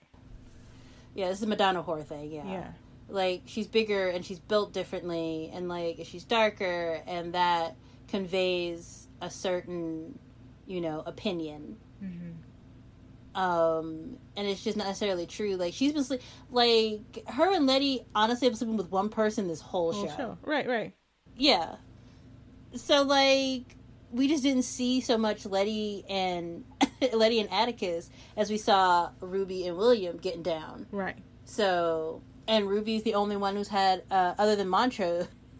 But so we get, like, our girl kiss is all we get. Fade to black. Fade to black. Bellowing curtains. And it's an soft orchestral music. Right. But Leticus is about to be baptized. So Letty and Atticus go to the church, and he's doing this for her, right? Because, he's not really too much believing in God, but Letty is like, I see God everywhere. I see God in you. you know, and I have faith in you and me, and God is in our baby. She's had her come to Jesus moment. Right. And so they get baptized. And we get back to the shop, and like everybody's together, like the whole team's together. It's Gia and Hippolyta and Montrose and Letty and Tick and Dee, and they're all prepping and for everybody's working journey. Together, and you're hearing I Was Blessed by Nina Simone playing, and Tick's kind of just drinking in the scene, seeing everybody together. And that was kind of sad. I was just like, oh. Like, this is a poignant scene. Because that was the moment I realized, like, oh, no, Tick is 100% going to die. Like, you don't have a reflection scene like this unless somebody about to die. Yeah. Hippolyta is wearing that hat that is far too small for her head. And I'm not sure why she's wearing it at all. It's not like it covers her hair. It's really confusing. But I think that was also kind of like... Is it supposed to be a fascinator? No, it's like a baseball cap that Dee was wearing in her episode. It's the same one, but I just don't understand why she's wearing that. Oh. It doesn't fit. Yeah. To cover up her blue ass. It doesn't cover anything. It's not under it. It's just on top. She wanted to do that. She should have French braided it and then put it under there. Yeah. True. Because I'm pretty sure people... But you know they couldn't do that with that wig, so... Because I'm pretty if sure the lace front is good enough, you can do it. And so they all pile into the car, and they're getting ready to go when Ruby comes up the sidewalk with the potion, and Letty gives her a hug and everything, and they're all in the car, and they all start singing Shaboom, Life Would Be a Dream, you know? Yeah. And I was just like... Which should have been the first in the clue. Very first episode, Ruby was like, I hate that song. Yeah, and she starts singing it. Shaboom, shaboom. Right. Yeah. And she starts singing it. But nobody notices, and they're all singing along together, and it's cute. Yeah. It's so cute, and the behind the scenes of it is super cute. Because Michael K. Williams keeps trying to come in, and Journey Smollett is like, you real late. Like, you coming in way late, bro. That was super cute. I was just like, oh no, bad shit's about to go down. We don't get to see this cute. And bad shit don't happen. Yeah. This is like the friends in the van going on a spring break vacation before the person with the chainsaw comes out of the woods. God damn it. This is literally a horror trope of a good time before shit goes wrong. True. But we get to Artem, and they're in the woods, and Montrose is laying down some salt down, but I'm not sure exactly for what or for where. Like, I don't know what he's trying to protect necessarily. And Tix eats that piece of Titus that he cut out and drinks the potion and then chases it with Montrose's whiskey. Yeah. And Barbara should just pinch and swallow. I just realized what they were doing with the salt. They were putting it around the entire estate. Like they did with Titus. They just needed a smaller circle because it was just one person, and then here they needed the whole the whole town, I guess. Yeah. Them industrial sized box of a lot of salt. That would take a lot of salt. So much salt. Like, how much was Montrose carrying? Did he have a satchel? He had a backpack full just of salt. Backpack full of salt. Just and as soon as Tick takes out the piece of Titus, I was like, that is clearly a piece of ham. That looks honey baked for sure. What are you doing with that honey baked liver? It really was. I was like, that's clearly a piece of ham. But all right, for the sake of storytelling, I will believe it is this racist white man's flesh. Let us continue.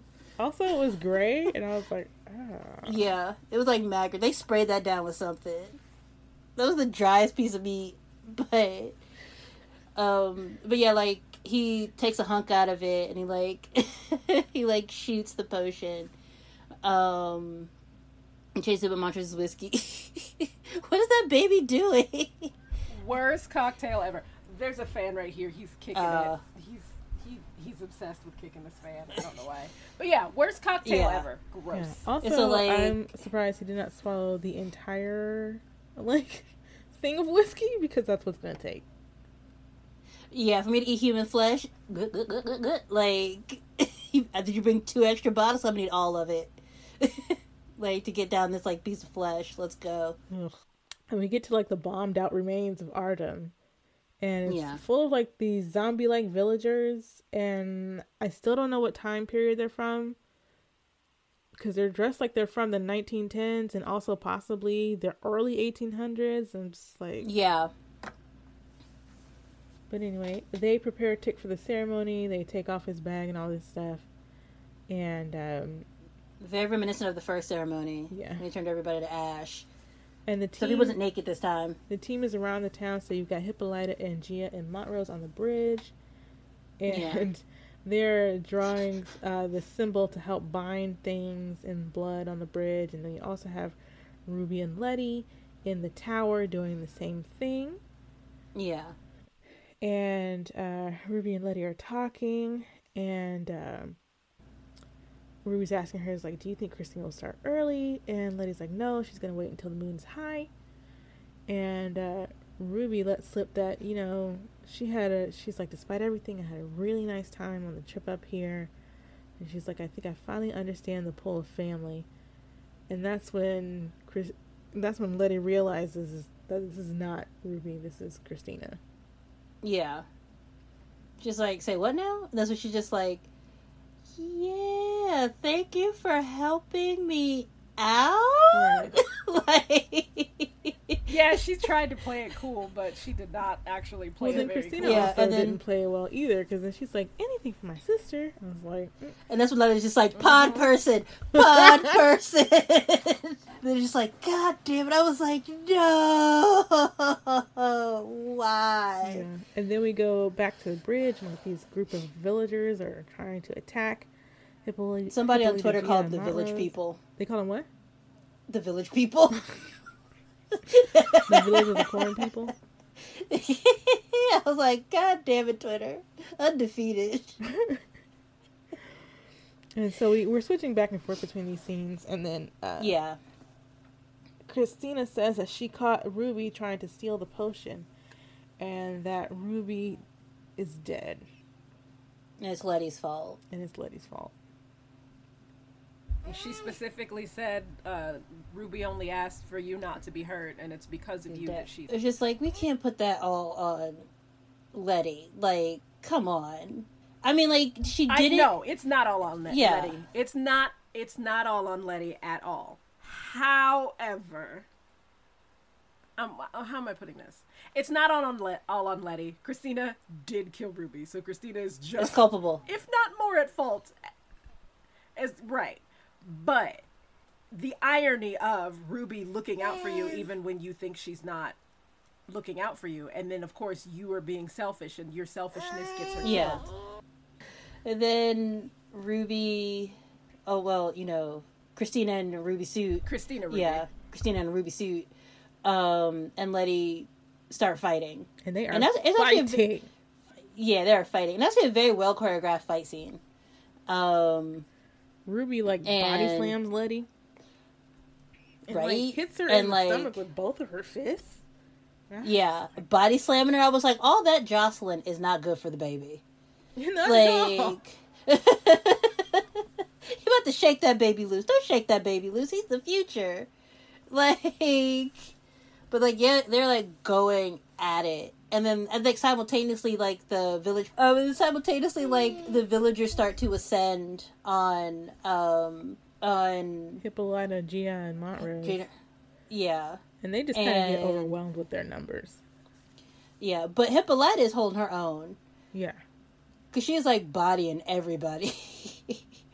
and trying to help everybody and stuff like that. And because she learned some karate on Planet 504. Now she knows kung fu. Yeah, now she knows kung fu. Whoa, now I know kung fu. But they get outnumbered and they get overwhelmed, and then we cut back to the tower-ish place, and then Ruby just picks Letty up like the fucking Hulk and just throws her out the window. Yeah. And she lands, and I was just like, is everybody dying this episode? Is everybody a goner? Is nobody the final girl? Well, that's what I was thinking. I thought that what this episode was going to do was basically everybody was going to... There was going to be one final survivor. Yeah. And it was probably going to be Hippolyta. Yeah. That's what I was thinking at this point. Is I thought it was going to be one final survivor. It was probably going to be Hippolyta, or Dee. Yeah, Hippolyta or Dee. Yeah, since Dee wasn't in the middle of the action. Yeah. Is this where we cut to her reading the book in the car? Yes, she's reading the Lovecraft Country book by George Freeman. Yeah. In the car. Why do they consistently leave? Oh, stop leaving this child by herself. She's in the... Well, you're going to take her... Wait a minute. You're going to take her in the middle of town where your cousin's about to get murdered and we don't know if it's... We know here inside the car with the light on, you're safe. But there are monsters who can break into that car. Not if the light is on. They didn't give a fuck about that light. Well... That car was dark. The only light in that car was her flashlight. Yeah, they give a fuck. When she's like, reading the book and she hears something, she's like, what? Shake it off, Dee, shake it off. And she keeps reading. And it's no big deal. Yeah, she's reading her cousin nephew's book. Yeah, her cousin nephew. It's her cousin nephew. Like, it is her cousin nephew. It is. And then we just see a Shoggoth, like, approach the car, like, ram the car. And I was like, oh, shit, is this how Dee gonna go out? And then Winky shows up. It's just like, not today, not on my watch. And that is my friend. And, just takes care of that. And Dee, of course, Dee is screaming. It's just like, can y'all stop leaving this? Right? I mean, screaming is the right response, yes. It's like, can y'all stop leaving this child by herself? Hasn't she been through enough? Like, she was... Well, this is her villain origin story. As far as they needed to, like, put her in, like, a baby Bjorn on somebody's back or something. Like... Put her in a baby Bjorn on this big-ass child on a fucking baby Bjorn. Saying, you gotta stop leaving her alone. Just strap it to my back real quick. It's fine. She light. Drop her off at their brother's house. Something. So they could have left Dee somewhere. Like, no, because the last time that they're not gonna just leave Dee by herself in a house. Oh, so now they just leave her by herself outside. Okay, alone. Great. She's nearby. But can you get to her? Can you hear her scream? Y'all got so much going on right now. Y'all were attacked by the village people. They were expecting to just be able to go back to... They didn't expect... Do y'all even like Dee? Why you want this baby to die so bad? Dee probably doesn't think so, and that's why in the future, apparently she's the overlord of everybody. Apparently, they just fucking yeeted that baby into danger.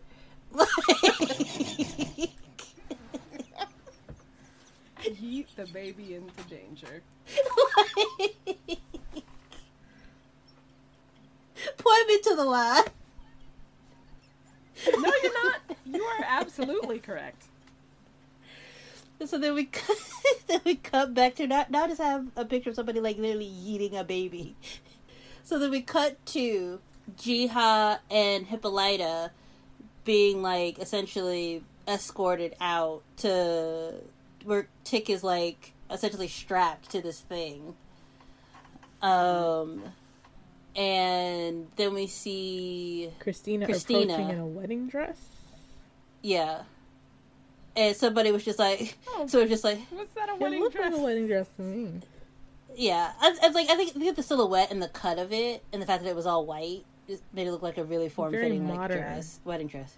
Yeah, very modern wedding dress. And so somebody tweeted, it's like, "Oh, here come this bitch." With her, like, the gif of her, like, approaching, coming down the stairs. I was like, Twitter, you remain undefeated, because y'all motherfuckers are quick. Goddamn.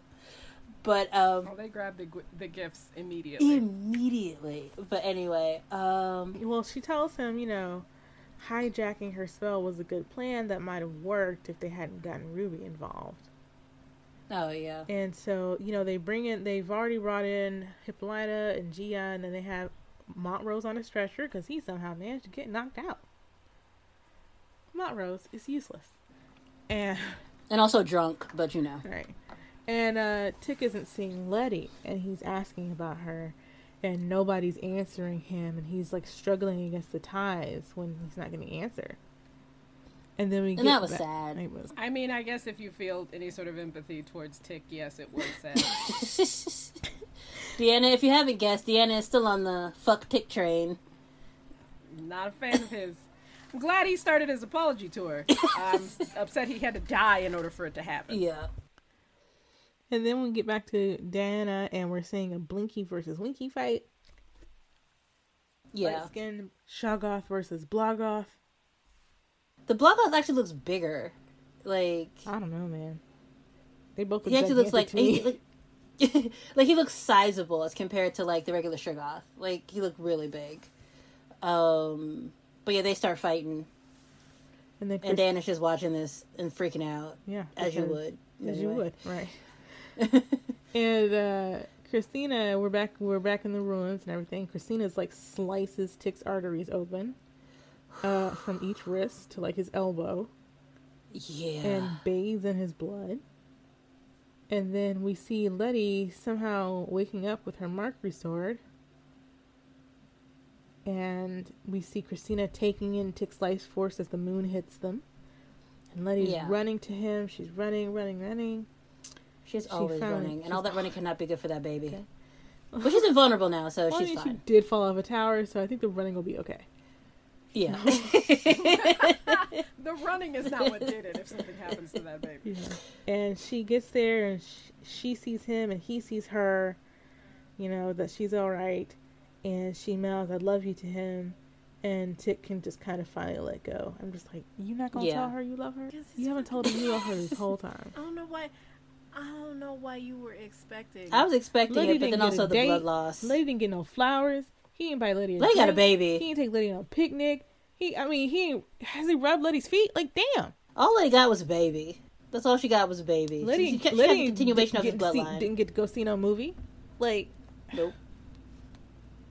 Well, as soon as they hit the ground, like, shit started happening. I'm just like, you make time. Yeah, no. You see why I'm not. He watched the movie in the middle of a war. Do you understand? You had your uncle ship it to you. The middle of a war. Jihad got a movie. He could have made Letty breakfast in bed. Something, damn. But we see Christina's spell has worked. And she's immortal now. She's feeling herself. And Letty stabs her with a gigantic knife, sword, dagger thing.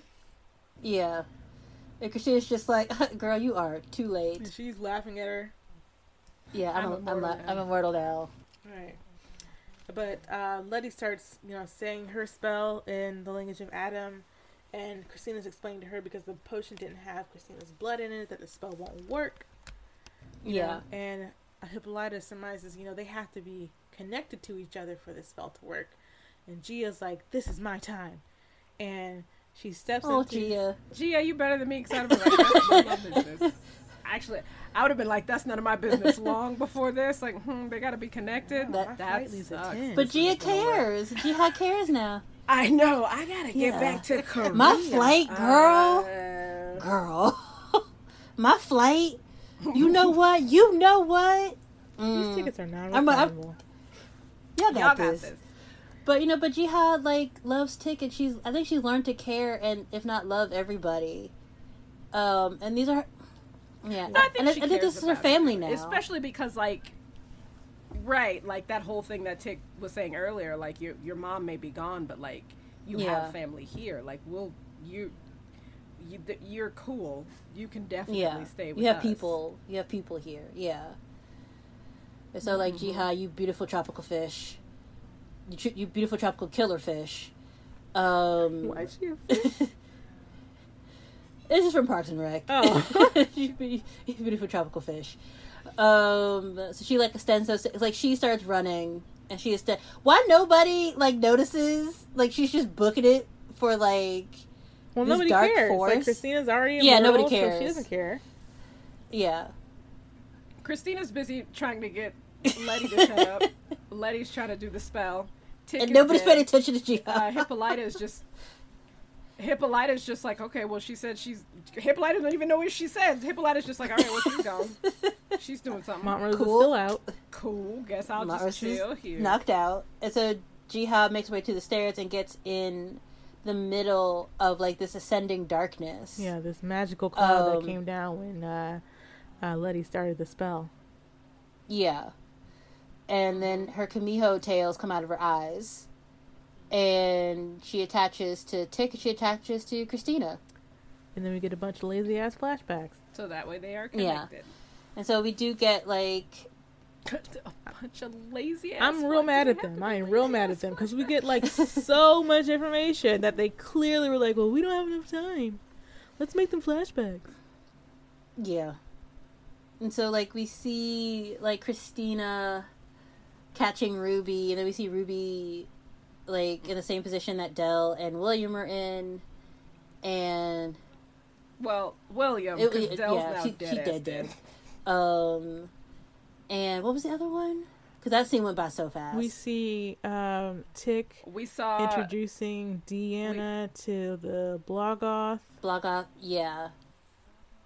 And then I think we see Christina as Ruby putting the mark back on Letty.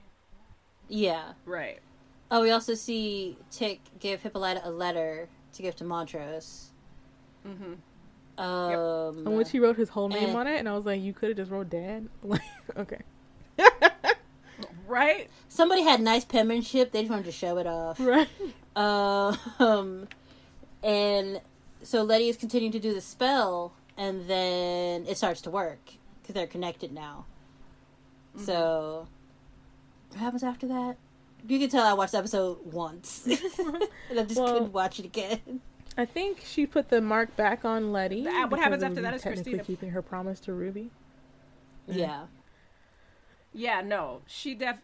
I definitely think that... I get the feeling that Christina has feelings for Ruby still. But also she's single-mindedly ambitious. So, like... she killed Ruby, but she's also not going to break her promise to Ruby. She's like, I loved her, but nothing was going to get away with my plan. But and the woman I loved was going to get away with that. Then she had to go. Which ended up being it was going to be your downfall. So, the fat, black, possibly queer woman gets killed to teach a lesson. To be that warning lesson. That's never been done before. Off screen, too. Never... Oscar. We don't even get the satisfaction of, like... I appreciate not having to see the betrayal, to be quite honest, because I think I would have turned on the... I think I would have turned... like, that plus all of the stuff that was messed up before, that would have been, like, the straw that broke the camel's back for me. But, at the same time, I don't appreciate Ruby's death. I want Ruby alive. I loved Ruby. I don't even think that we need to see, like, her actual death, but the scene where she chose her family would have been nice good to see. Right. So, just that scene where we get that flashback of where Christina catches her, that would have been all you need to really see. Right? But, it's a flashback. We have so many scenes we just can't fit in. We're just going to make them flashbacks. Like, if Dee had already met the Blogoth, why is she so shocked? Why is she? Because she met that. But even when they're fighting, she's looking like, I don't know what's happening. Well, yeah, because it's violent. But you know what's happening. If your dog, if a dog was attacking you and your dog jumps in and beats and starts fighting the other dogs, you're still going to be like, my God, my dog. But Christina wakes up beneath a pile of rubble. And Letty tells her that not only did she, because she's trying to use some magic to get it off, Letty tells her it's not going to work. Because not only did she bind Christina from magic, she bound all white people from magic. And she says magic is ours now. Which is probably why they were rioting in the future that Tick went to. Somebody found out, I was like, wait, what do you mean we have magical powers? The fuck? Yeah. Montrose finally wakes up and slept through the whole thing. She got knocked out. And he tries to wake Atticus up and tell him to come home and all this stuff, and it's really heartbreaking. That was really sad. Yeah. That was... The second family member he's lost in in the same place. In this lodge. Yeah, in the same place. And it's just like, as much as I'm just like, Montrose can go, I was just like, it also like... Because it's Michael K. Williams. Yeah.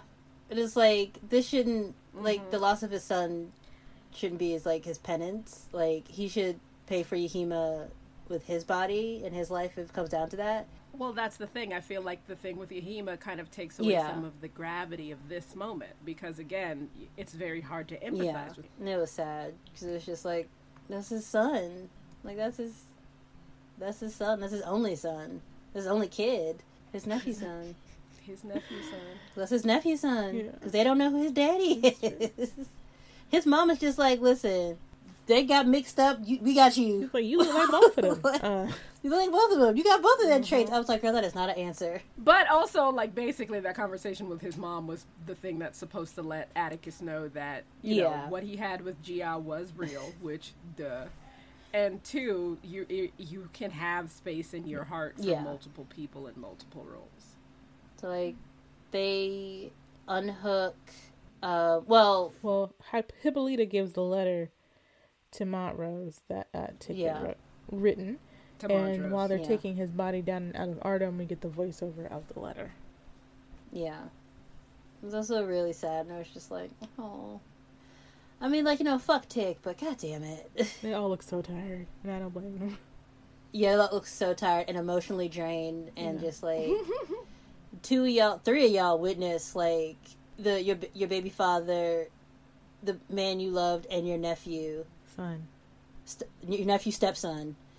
Like, die in front of you, and this white woman was like bathing his butt like she was at a fucking spa. Like, it's like, Calgon, take me away. Like, she bitch, sat under that arm like it was a shower. She was like, That's really what. Oh my! I feel so refreshed. She was like, "Yes, I needed this after a long day of training." Oh, there was someone to come out with hot stones. Like, bitch, get the fuck out of here. Love a good hot blood shower. Yes, helps relieve the tension in your back. Girl, I'm getting the whole treatment today. Face mask and all. Got a head wrap. Doing a hot towel. Oh, it's gonna be so nice, so luxurious. I gotta exfoliate. But Politics letter says that you know, Montrose is getting a chance to be the father that he basically should have been to Tick. Yeah. And to not mess like, just don't fuck up my son, please. Right. Poor, please don't fuck up my kid. But he's like, you know, he's kind of your responsibility now. Because it takes a village. And you're part of that village now. And you guys are my village. So, go forth. And it's like, and I wish for you happiness. I wish for you infinite happiness. Supreme happiness. It's just like, oh, that's sad. And then fucking credits. Well, no. Fuck this show. No. First, we get the Blogoth and Deanna. They come up upon Christina. And Christina's begging for Dee to help her. And she's like, Dee? I was just like, you get no help. And Dee is wearing her father's coat, actually. Yeah. When she's up there. And I didn't notice till somebody pointed it out. Yeah. She takes it off. And again, Montrose gets an apology. Montrose gets an apology. Tick the book when he went through the portal. Which, good call, Maria. Yeah. Thank you. And also the fight between the two Shoggoths. Call that too. Yeah, good job. I forgot about that. Yeah, good job. Predicting the future out here. I mean, what's the point of having all these Shoggoths if they don't fight? I mean, come on. True. We also did get an explanation as to why the Shoggoths are born from cows. I still need that information. We don't know where Tick Shoggoth came from. It's birthed from a pit. We don't know why it's Ticks. Like, what? I mean, there was like the speculation that like Montrose was the Blogoth. And I was just like, that's literally. I don't think Montrose was the Blogoth. And that'd be. Yeah, and I was like, and that is also the drunkest Blogoth. And can you imagine? It's tipsy, like it can't walk straight. So I gotta kill you. all of those eyes blinking really slowly. Everybody just kind of like slightly moving out of the way, and he misses him completely. So like, just swiping lazily at people. Just I'm trying to murder you. Why are you moving so fast? Can you stay still? Can you just stay? Oh, I'm hungry. Just stay still. Anybody? Right? It's like, anybody got a cheesesteak? Just real quick. I get some food in me. I'll be good. I'll be good. I just need some coffee. This is fun. Can we go to IHOP? Man, I knew I should have started drinking water like 2 hours ago. Damn. No, I'm good. No, I can totally kill these dudes, you guys. I can kill these cops. You don't think I can kill these cops? I can totally kill these people. Just a belligerent drunk, and people just like, what the fuck? So Dee reveals her robot arm and says they still haven't learned. And she crushes Christina's throat completely. Mm-hmm. With the rage of the ancestors and that robotic arm. And the Blogoth growls at the moon. Roars at the moon. Well, is it a growl or is it like a Tyrannosaurus screech? A roar. A roar? I don't think it was that bad. That's the only noise I can make. When it's drunk. I love that part. I cheer at that part. So here's the thing. At him roaring at the moon, I mean. No, well, I'm going to say about Diana. I'm loving this villain origin story that she's gotten. She was cursed. She lost an arm. She killed a white lady.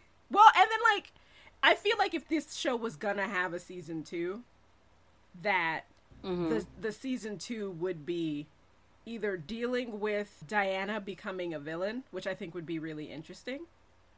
Because, and I feel like it would be interesting on a personal level, because a lot of Diana's story is about being a black girl left alone to her own devices and nobody really caring.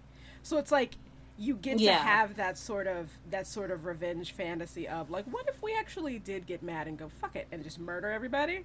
I like that idea. So that's the thing that I would look forward to if there was a season 2. But I like Diana's villain origin story. I can't wait to see what happens with it. Yeah. I don't know why they chose Diana to kill Christina. Because Diana's best friend was killed by white people. I don't know, but I didn't really like that. I didn't really like her being the killer. I really wanted the Blogoth to, like, stamp on her head. Yeah. I kind of want the Blogoth to just, like, decapitate her. Like, cause that's what I thought was going to happen. I thought the Blogoth was just going to come and be like, ooh, snack. No. Like, she's been through so much. Can she just have a minute? But I think this is her rage coming out. Like, she was showing that rage when... She was showing a little bit of that rage in her episode. She was showing that rage in this episode when she was, like scratching out the faces of the people that killed her friend. And then, like... Yeah. Now, like, at this point, she's like, you guys... She has the power of her like, at this point, she's like... For her, it's like, you guys don't get it. Like, if you let her get away, she'll get away with this. Like, with Tick's death, with everything. She's never going to be punished for what she did. So we need to kill her. So, crunch. Yeah, but she could have told the Blogoth, sick him. No. True. But I think she wanted the satisfaction of, like, killing her herself. But that's a decision that she made. She wanted to be the one. She just wanted to be the one to kill her. Because I think Diana sees it clearer than everybody else does. Because they were willing to leave Christina alive, but Christina would have tracked them down for the rest of her life to get her I magic don't think back. she would have been able to. She wouldn't have the same power as she had. Like, without magic, she has money. And, like, yeah, money can get you so far, but if all white people are closed off from magic, they kind of have the upper hand. And so, like, even if you go after them, now they have a freaking Blogoth to murder you with. Yeah, and a way to cloak themselves from you. So, yeah. Did I like that they turned the child into a murderer? No. Do I understand why Diana killed Christina? Yes. And also, Christina needed to die. Oh, yeah. Like, she needed to die. And then credits. And that was episode 10 of Lovecraft Country. The Season finale. Season 1. Come on, full circle. I don't think there's gonna be a season 2. I mean, like, I'm 50-50. Like, if there isn't a season 2, I think I'll be fine. Like, as a fan of the show. If there is, I'll at least watch the first episode. You know, to see where it's going. Or just wait till all of it's out and then watch it, you know, in like a binge or whatever. Yeah, I'm just so disenchanted with it. But if they turn into a comic book series, that would be cool. If they turn into a comic book series, that would be cool. Depending on who writes it. Yeah, depending on who writes it. Because, like, it just... A lot of the storytelling was just kind of, like, a mess.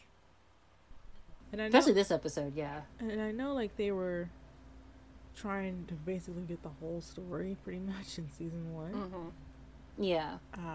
But... There are a few things, like... I don't think that we need to have... oh gosh, we had Emmett, and then we also had a Tulsa, right? Mm-hmm. Yeah. I'm like, do we need to have both? I actually didn't. I didn't have a problem with that. I didn't have a problem with that because, like, these are. I don't know. I think it's because, like, you do have a lot of situations with Black people who are, like, going from one place to another, right? And so, like, you live through this tragedy and then you go somewhere else and another tragedy happens. Like, if it wasn't Tulsa and Emmett, it was going to be Rosewood and somebody else, you know? I think they just chose two very well-known examples. If they were going to use anything. I would have liked them to maybe ended it on something, I don't know, like Dee and Hippolyta going through a portal and having an adventure or something. Yeah. I mean, like, if the second season is just, like, Hippolyta and Dee and their space adventures, I'm there for that. It's going to be horror, so it's going to be that. Yeah, it's going to be horror. But that's what Misha Green likes, and that's what she's comfortable writing. And I think that's also part of the reason, that's part of the problem, is, like, I think we want there to be a happier ending.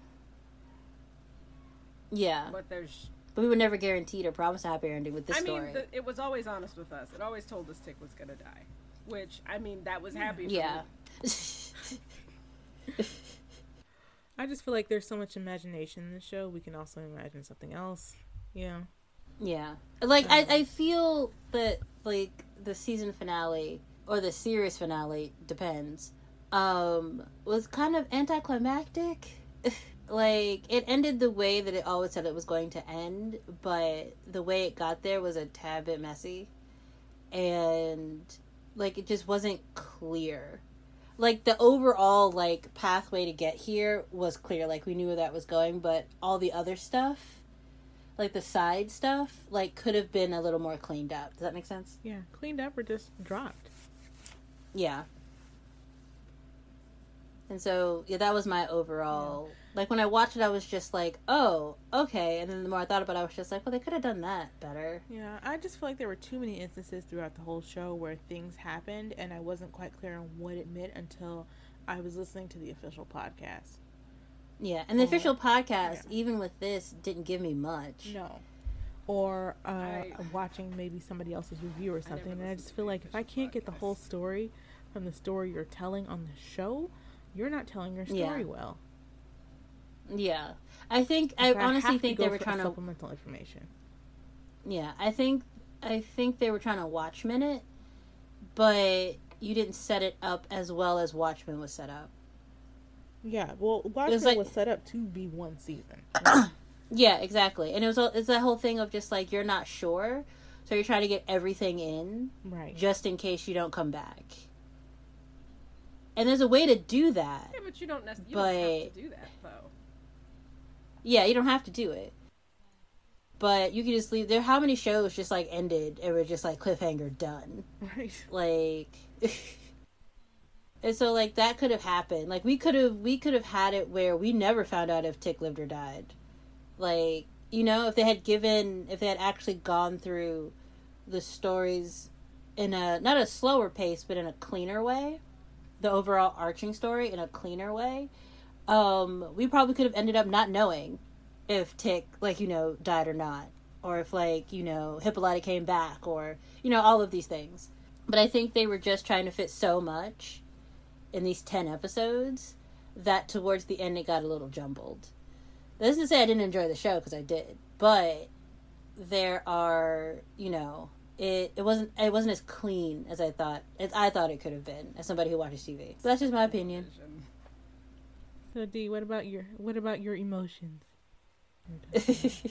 What about all of your emotions you were talking about? Oh, see, it's the thing with Ruby. Like, yeah, I feel like, especially because a lot of the critique I've seen about the show and about Ruby, the thing that makes me the most mad is I feel like the show is sort of rewarding that.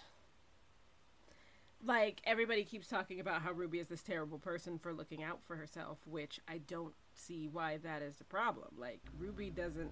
Yeah, why is that a problem? Ruby doesn't actually actively... Well, she does actively hurt people, but she doesn't actually actively try and hurt, like, her family. Like, she's basically trying to make her own way. And then people get really mad at her about that. And I'm like, you're mad at her about that, but you didn't really notice or really care about the comments that she made before about... bootstrapping. Right. Like, that was cool. But her looking out for herself is not cool. I just don't get it. Well, she's running after this white woman, and, it's like a slave-servant. She's not running after her. She's not out here for the people. She's not for black people. She's a coon. She's trash. I heard all of these things in the past week before this episode. One, she's not running after her. She's not running after her. And if there's anybody chasing after anybody... she's going for the white woman who said she was going to teach her magic so she could make a safe space for black people. Well, she says she wants to be a redhead, so, she just wants to be white. She said that passingly as, like, a joke. Like... And actually now some innocent redhead's going to be dead, too? There was no guarantee they were going to kill somebody. One, two, why do you care about Dell of all people? She was who tried to kill them. It was like mad racist. Like, what? And the whole coon thing. I was like, that word doesn't. I don't think that means what you think it means. It does not mean what you think it means. But my thing is, like, I feel like the death kind of gives credence to that criticism, which I do not agree with at all. Yeah, because I was saying, I was really upset about Ruby, and then somebody else on Twitter was like, Ruby deserved better, and most of the replies were like, yeah, she did. They were frustrated too, whatever. And then I got a reply just before we started recording saying, did she? Like, did she deserve better? Ruby deserved better. Lady deserved better. Hippolyta deserved better. Like, Ruby chose her family every time. She chose her family every time, and every time they screwed her over. And now she's getting punished for it? Mm-hmm. Yeah. Even after the confrontation in the cemetery with Letty, even that and her being like, you're trying to hustle me again, you're doing the same thing again. Even then, I knew it was like, but Ruby's going to choose her family. She's going to choose her sister. Mm-hmm. Like, that goes without saying, because that's her sister. Even though she doesn't like her right now, she still loves her. She's always looked out for Letty. She's always looked out for Letty. Because I think she also knows that, like, as much as, she was upset that Letty wasn't at their mother's funeral, like, I think Ruby also knows, like, the shit that their mother put Letty through. Like, leaving her for long periods of time. Put both of them through. Through both of them through. It depends on, like, what time, at what age, like, Ruby left the house and stuff like that, and how long, like, Letty was there and stuff like that, but anyway. But yeah, what they put both of them through, and Ruby was on the side of, like, but she's our mother, and Letty was just like, but she still fucked up, and she was still not a good parent. And Ruby recognizes that, and is still going to look after her sister, trying to make up for the shitty person, or the shitty way that their mother parented them, which was not really to parent them at all and not look after their safety. So she was always going to choose her sister. Well, why was that ever a question? If she had been watching Dee like she was supposed to, none of this would have happened to Dee. Letty could have been watching Dee. Sacrifice himself. All 4 of them niggas was at that funeral. All 4 of them niggas didn't see her leave. All of them got eyes. All of them got eyes. Also, she's like a teenager or a preteen. Grieving. Or whatever. She's grieving. Like, and trying to understand. That's what kids do. Like, you turn away for a second, you turn back, and they're gone. Even the most, like, the only way that you prevent that is putting a leash on a kid. And leashes on kids is weird. I'm sorry. I'll never get down with that. So, like she literally got away. But, like, Letty saw her. Like, she came to Letty's house. Letty saw her, and Letty was just like, just go in the house, you'll be fine. And didn't even stop to, like... Go call your uncle. Tell him where you are. Didn't even check in to see if she was okay. Anything like that. Told her to get some water. Like, everybody failed... Everybody failed D. The whole point of the episode is that everybody failed her. Yeah. And Ruby says as much. In episode 9, it was like, it's everybody's fault, so how are we going to fix this? Mm-hmm. All of y'all are wrong. And Ruby brings Christina to help D. People took that scene, Ruby saying that, as her not taking responsibility for her actions, but blaming everybody else. And now that's why Tick had to burn his life away to help save D. No, she said everybody was wrong, so now we have to fix this. She has that same thread in her that Letty has, which is like, okay, I get it. There's emotions right now, but stuff needs to get done, so let's get stuff done. Yeah, and also, lest we forget that Ruby stayed in line, just in case D came back, went and viewed Emmett Till's body. It came out and was not in the right headspace. As much as I know she cared for D, like, you can't walk away from seeing, like, the tortured, bloated body of a child and be in the right headspace after that. Like, does that make sense? No, yeah, you're right. Like, you also have to take into consideration, like, what she went through that day as well. And it's just, like... She should have stepped up for Tick against Christina. Who is Tick to Ruby? I wouldn't even stick up for Tick against Christina. Right? Like, who's this fucking, shiftless, lazy nigga that's living in your house rent free, run up your phone and call him motherfucking Korea? Who is he? And he got my sister pregnant. And he locked you up. Not and singular job. And every time he comes around my sister ends up hurt or dead. I don't like him. I don't like him. If he dies. Yeah, who is Tick to Ruby other than the motherfucker who got her sister pregnant and is living in her house rent free? Make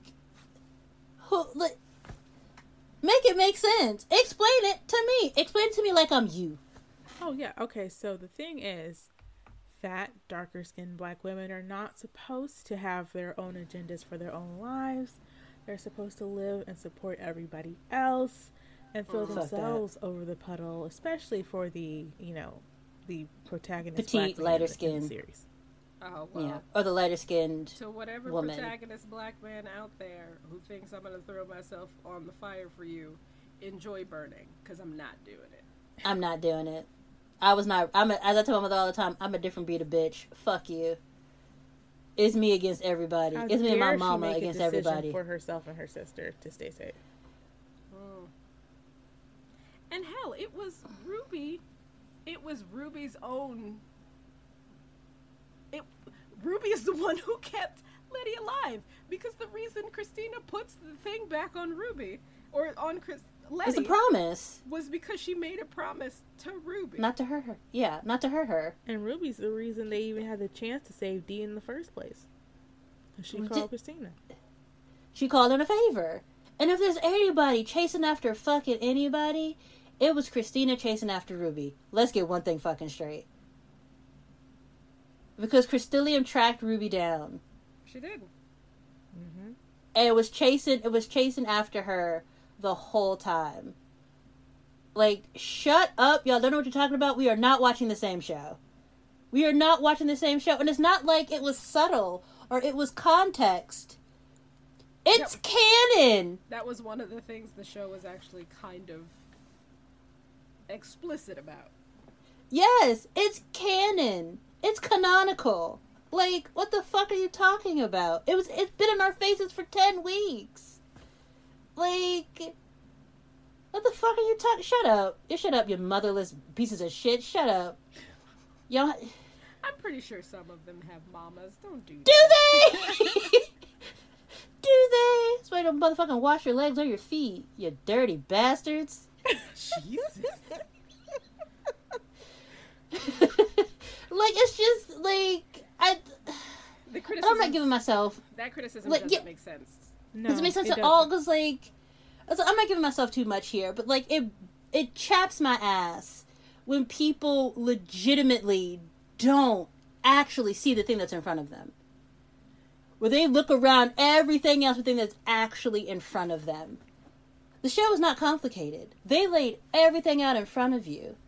And also, like, truth be told, Ruby is the most developed character in the whole fucking show. Mm-hmm. That's part of the reason why she becomes one of my favorite characters. Is we get to see her at her best and at her worst. Yes. Like, and it's just that criticism of Ruby makes no fucking sense. You just don't like the fact that this woman, you don't like the fact that she's like desirable, for one, and two, that she chooses who she gets to turn that desirability towards. Yep. Exactly. You're upset the fact that this white person, like, saw Ruby and was just like, I want you. Ruby recognizing is like, oh, you want me.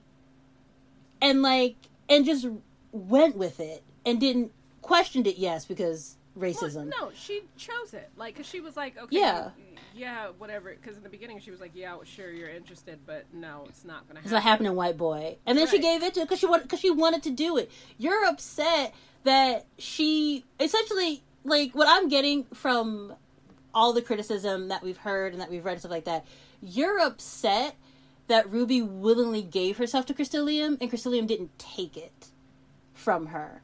You're upset that Ruby wasn't raped and raped into submission. That's what you're actually upset about. No, but I feel like even if she was, they would still be like, oh, well. She'd be a Negro bedwench then. There would still be... Well, they keep saying calling her that now. But there would she's still not, be... but all right. There would still be a level of victim... It would add a level of victim blaming to it. It would be like, well, that's what she gets. Whatever. They would find some way to blame Ruby for what happens to her. And also, can I state, as we all know, Negro bedwenches, one, are not a thing. Are you sure? Two... Are you sure? Because they seem to... I mean, Dr. Umar told me. Dr. Umar can suck my dick from the back. Fuck out of here. Like, and also, just like... I just lost my train of thought. I'm angry. I just lost my train of thought. It just literally left my head. It's ridiculous. Like, a lot of people don't understand the level of misogynoir that's in that particular... Like, you can have critiques of Ruby, because, like, at her worst, Ruby is, like, a kind of person that I would not like. Like... Yeah. Like she's conservative. Like, she's bootstrapper. She's... Right. I do not like the respectability politics that is Ruby. However, like, that's a different critique than... calling her a Negro bedwench. Yeah. Right. That was my point. That was my point. She makes decisions that you may not like, but you understand her. Mm-hmm. Yeah. That's my other... That was my other point that just came back to my head. It was just like, y'all failing to realize that there is no consent under fucking slavery, you morons. Well, that's... Read a goddamn fucking book. You can't be out here being fucking woke and not understand the fact that enslaved people had no consent about what happened to them and their body. Like, what the fuck are y'all talking about? I'm yelling into my microphone. I'm sorry, but like, no, it doesn't. What are you talking about? You don't. You any sense? You make no sense. You're just mad. Like this before, they don't like it. And all of your. That's one of the things about. That's one of the things that I actually really like about the show is that the show is. It is a show that has black people. It's very much steeped in black culture, and that's what it is. It's not made to... It's not a show that's made to cater to, like, white people or non-black people. Not at all. So, like, that's one of the reasons why I'm like sitting in my dislike of Tick, because I feel like it's a safe space for me to dislike Tick, because there's so many other black characters to choose from. I don't have to latch on to the one black character and be like, come on, you guys, stop making him an angry black man because he's the only one there. No, I don't give a fuck. He sucks. Tick sucks. I can like somebody else. Yeah. It's just like, and Ruby is really, like, I said this in episode 5, 6, and 7.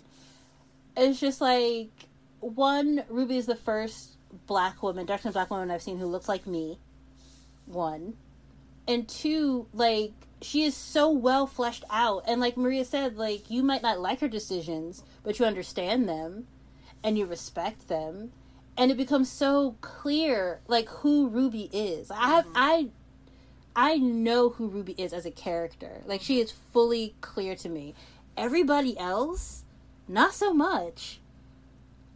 Like, Ruby and Christina are the two clearest characters to me watching this show. I would say Hippolyta is also very clear.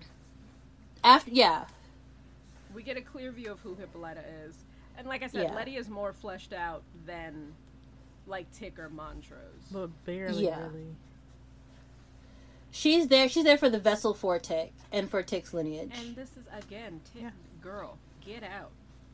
I mean, they did the thing with her that I was hoping that they weren't going to do, which is, like, she's the one always giving him a pep talk. She's the one trying to calm him down. She, you know, all that kind of stuff. And I'm just like, but these aren't your problems. These are your problems, Letty. You know, you cannot You have died to come back and now you're pregnant. Where's your pep talk? Right? You just found out you're pregnant and you're fucking cool with this girl. Why? You were all of, what, 22, 23? Your life technically just started? And, like, and here you are about to have this dude's baby who you really don't know like that? I mean, y'all have seen each other since high school? She kind of knows him. Kind of. Through trauma. But he also got you killed. So that's my He got you killed. But at the same time, one of the things I appreciate about the show is I can have these feelings about these characters without it having to be steeped in racism. Yeah. There's like, the thing about it is we've all known people like Tick. We have known people like Letty. I for damn sure have nothing but a family full of rubies. My mama is a ruby. I'm on my way to become a ruby. I have, like, you know, I have a Montrose. I got a Hippolyta. Like, you know, like, so... We don't have Hippolytas. Most of the moms in my family aren't that understanding when you have an attitude. But, like, I'm still mad about all the Ruby stuff. But, like, and not how the show handled Ruby, how everybody was just like, well, I mean, she walked into that willingly. Like, shut up. Well, like, Letty walked into a fuck shit relationship she didn't know nothing about willingly. Oh, they were also mad, like, because they were like, when she killed Del, I was like... Del was actually, technically, Letty killed Del. Letty killed Del. Letty killed Del. Why are you all Do we miss the scene when she smacked her? Del, all of a sudden. Yeah, why are you so concerned about some random redheaded white woman all of a sudden? Del was a racist. A whole racist. A whole ass racist. Segregation now, segregation tomorrow, segregation forever type racist. Like... Now we care that she's dead? What do you mean? Right? None of this. Like... Make it make fucking sense. Fuck y'all, knuckle dragon ass. Fuck y'all. This picture that you have put in my head of whoever it is that is giving this critique is very unfortunate. One, all these dudes got fucked up froze. I can see it in my mind now. You're guy from the Looney Tunes cartoons. That's what it looks like to me. All y'all beards don't fucking connect. Jeez. And it's a bunch of pygmies. And it's a bunch of motherfucking pygmies. Like, I mean, fuck y'all. I'm not shocked that they would lob that criticism. Like, you like, y'all are mad because the fat... the fat, dark-skinned woman actually chose what she wanted to do. Mm-hmm. And did it. She didn't sacrifice herself. And didn't ask permission. Didn't ask permission. And, like, did what was best for her at the time that it was best for her. Yep. And y'all be the same people like, fuck off. Like, y'all could actually step on Legos. Like, barefoot on Legos. Fuck y'all. I hope you get smacked in the face with a dick. I hope you do. Legos made of glass. Unless that's something you're into. That's something you're into. Then I hope it's denied of you. But actually, fuck y'all. I hope the next dick you taste is sour. Fuck y'all. Oh, okay, well. That's... Oh, God. Oh. I'm bad. Oh. But I'm bad. Like, fuck y'all. Ugh. I hope you burn your chicken. Hate y'all. I hope your local Popeye's running chicken sandwiches. Fuck y'all. Wait, but unless you live near me because I want a chicken sandwich. I hope your only chicken place is a Chick-fil-A. Fuck y'all. Oh, no. I hate chicken. I hate people. Anyway, do you want to read, like, listener feedback and stuff? Yeah. So I got a comment on my Instagram when I put up the invitation to email. Okay. And I got one from I am Nina Moni. Mm-hmm. She says, the idea of season 2 isn't even a question. Of course we want a season 2. I am so sad season 1 is over. It's odd that I am one not to be into horror, mystery, sci-fi, or anything like that. However, Lovecraft Country has opened my eyes even more, remind me of the power of Afrofuturism, and as a black woman in America who walks this earth, all of that life as POC, specifically as a black woman, isn't as easy. I wouldn't trade being a black woman for anything. I also have the power to name myself anything. We hold power. That's nice. Yay. We did get an email, and this is from Jenna. It's like, Dear Megan and Maria, I was a few weeks late to watching Lovecraft Country because I had only watched the trailer once and was not paying attention. I knew nothing about the source material and thought it was going to be more Lovecraft unless everything it turned out to be. But I am so glad someone set me straight on that. I watched the first 3 episodes on my Chromebook while doing work stuff. Then I rewatched them on my TV and gave the show the attention it deserved. During those first few episodes, I came to recognize the depth of my ignorance about black history, black artistry, and my own complicity in maintaining that ignorance. I believed I was doing the work white folks are supposed to do, unpacking my invisible backpack, stepping back to let people speak for themselves, but signal boosting when appropriate. Reading black romance and black Twitter, studying enough history to get references. But this show, and a lot of the articles, recaps, and podcasts I follow after each episode helped me see that it wasn't enough. I knew about sundown towns, but I didn't know about Oregon's exclusionary laws. I knew about Josephine Baker, but I didn't know about Jordan Parks. I knew that Emmett Till was murdered because a white woman lied and that his mother spit in the eye of white supremacy. I could not imagine barbed wire and a cotton gin fan. Emmett Till's murder, depicted so graphically with a murderous white woman standing for an innocent black child, still didn't sit comfortably with me for many reasons. I think the show often straddled a line between amplifying black trauma and using it for entertainment. But it has made me more aware of what I don't know, of course my place in the narrative, and the roots of my discomfort. One of the things I love about Lovecraft Country is that it's a show that shows more than it tells. My attempts at understanding black culture have been shallow, because I wait for people to tell me things, and I know I need to step up and act. Thank you for a wonderful discussion of the first 10 episodes of Lovecraft Country. I can't wait to see what the show and you both do next. Jenna. Oh, Thank you, Jenna. Nice. Thank you, Jenna. And Jenna's also an HB. So, hey, Jenna. I mean, like, shout out to Black Girl Geeks of DC, because they were just like, can't wait to hear what Lovecraft Country Crossing has to say about season finale on their episode. Okay. About people talking about the season finale. And this one is from Troy the Boy, with 2 Y's.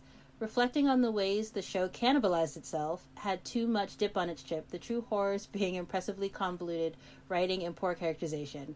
No clue why most conflicts in that show came about. Couldn't tell you anything about what drove its characters. Shaking my head. Woke up still reeling from the fact that all the violence against certain dark-skinned, queer, fat women, two-spirited, and children folk was ultimately all for naught. There was no payoff for what we witnessed. Can you believe that? I feel like the payoff was Tick dying, but I'm team fuck Tick, so... But, right. Yeah, you're team fuck Tick. But in terms of the story as a whole... Yeah. Not counting Tick's death. To me, the moral of the story is stop listening to men. Like, I mean, what the problem is. I mean, listen, every time I see somebody do something stupid for a man, I'm always like, you still fucking men in this economy? Like, that's literally just all I think. And this one is from Thankly Grammar on Twitter. We watched almost everyone in that series take L's for whiteness, and the takeaway for people is that Ruby got what she deserved. I think I said in episode 1 I understand Ruby's frustrations with Letty, but knew because of colorism the audience would see her as a villain. And I just saw someone write as a counter that Ruby is the best written character in Lovecraft Country. I think provocation is often mistaken as brilliance. But she is the best written character on the show, though. She is. Like, her and Christina are the more compelling pair. Yeah. You know, the other people that I would like to see more of is Hippolyta and Dee. Like, as far as Montrose and Letty are concerned, And this is from Rebecca Witherspoon. Love what Rebecca had to say about Ruby and Dee, especially after seeing people one moment saying protect black girls, and then after the finale being like, yes, Dee is the Terminator. She's a kid. She shouldn't have had to deliver the final blow. Which I do agree with. Like, I wanted Dee to stay a kid, but after what she's been through, I don't see how she could stay, like, a kid. Dee is the first person in their family who can take that anger and actually use it instead of putting it back onto the family. She's taking it out on She's taking it out on the people who deserve it, i.e., the white people. And that concludes season 1 of Lovecraft Country and our recap of episode 10, Full Circle. And Dee, tell the people where they can find you. On the internet. You can find me on Twitter at NaniCoolJ. Actually, on most social media platforms, you can find me as at NaniCoolJ. You can find me on Sunday nights. You can find me doing a tabletop RPG show on the I Need Diverse Games Twitch stream Scream for Halloween. Twitch stream on Sunday nights at 6 o'clock Pacific time. I'm also on a podcast called Nerdgasm Noir. That comes out. There's a new episode coming out this Wednesday, but by the time this show comes out, it'll either have passed or it'll be the same day. So check it out. Another one will come probably the same day. Another one will come out in 2 weeks. I also do a webcomic with my sister called Hex School for Girls about girls at a boarding school where they learn magic. Is that it? That's it, yeah. Yeah. Okay. I've been doing shit. Hello, travelers. I just wanted to pop in at the end of this episode to extend a thank you to everybody who's listened and joined Maria and I on this journey through Lovecraft Country. This journey has had a lot of ups and downs and a lot of roller coasters like the show itself. And if there is a season 2, we hope to see you there. Bye. This is the end of the line. Thank you for crossing Lovecraft Country with us. If you'd like to contact us, follow us on Twitter at LCC Crossing, where we live tweet every Sunday. Follow Megan at Ephemeral Quiet and Maria at Valar More Dollars. Our intro and outro music is courtesy of ALBM Productions. Please subscribe, rate, review, and share our podcast so other fellow travelers can cross with us.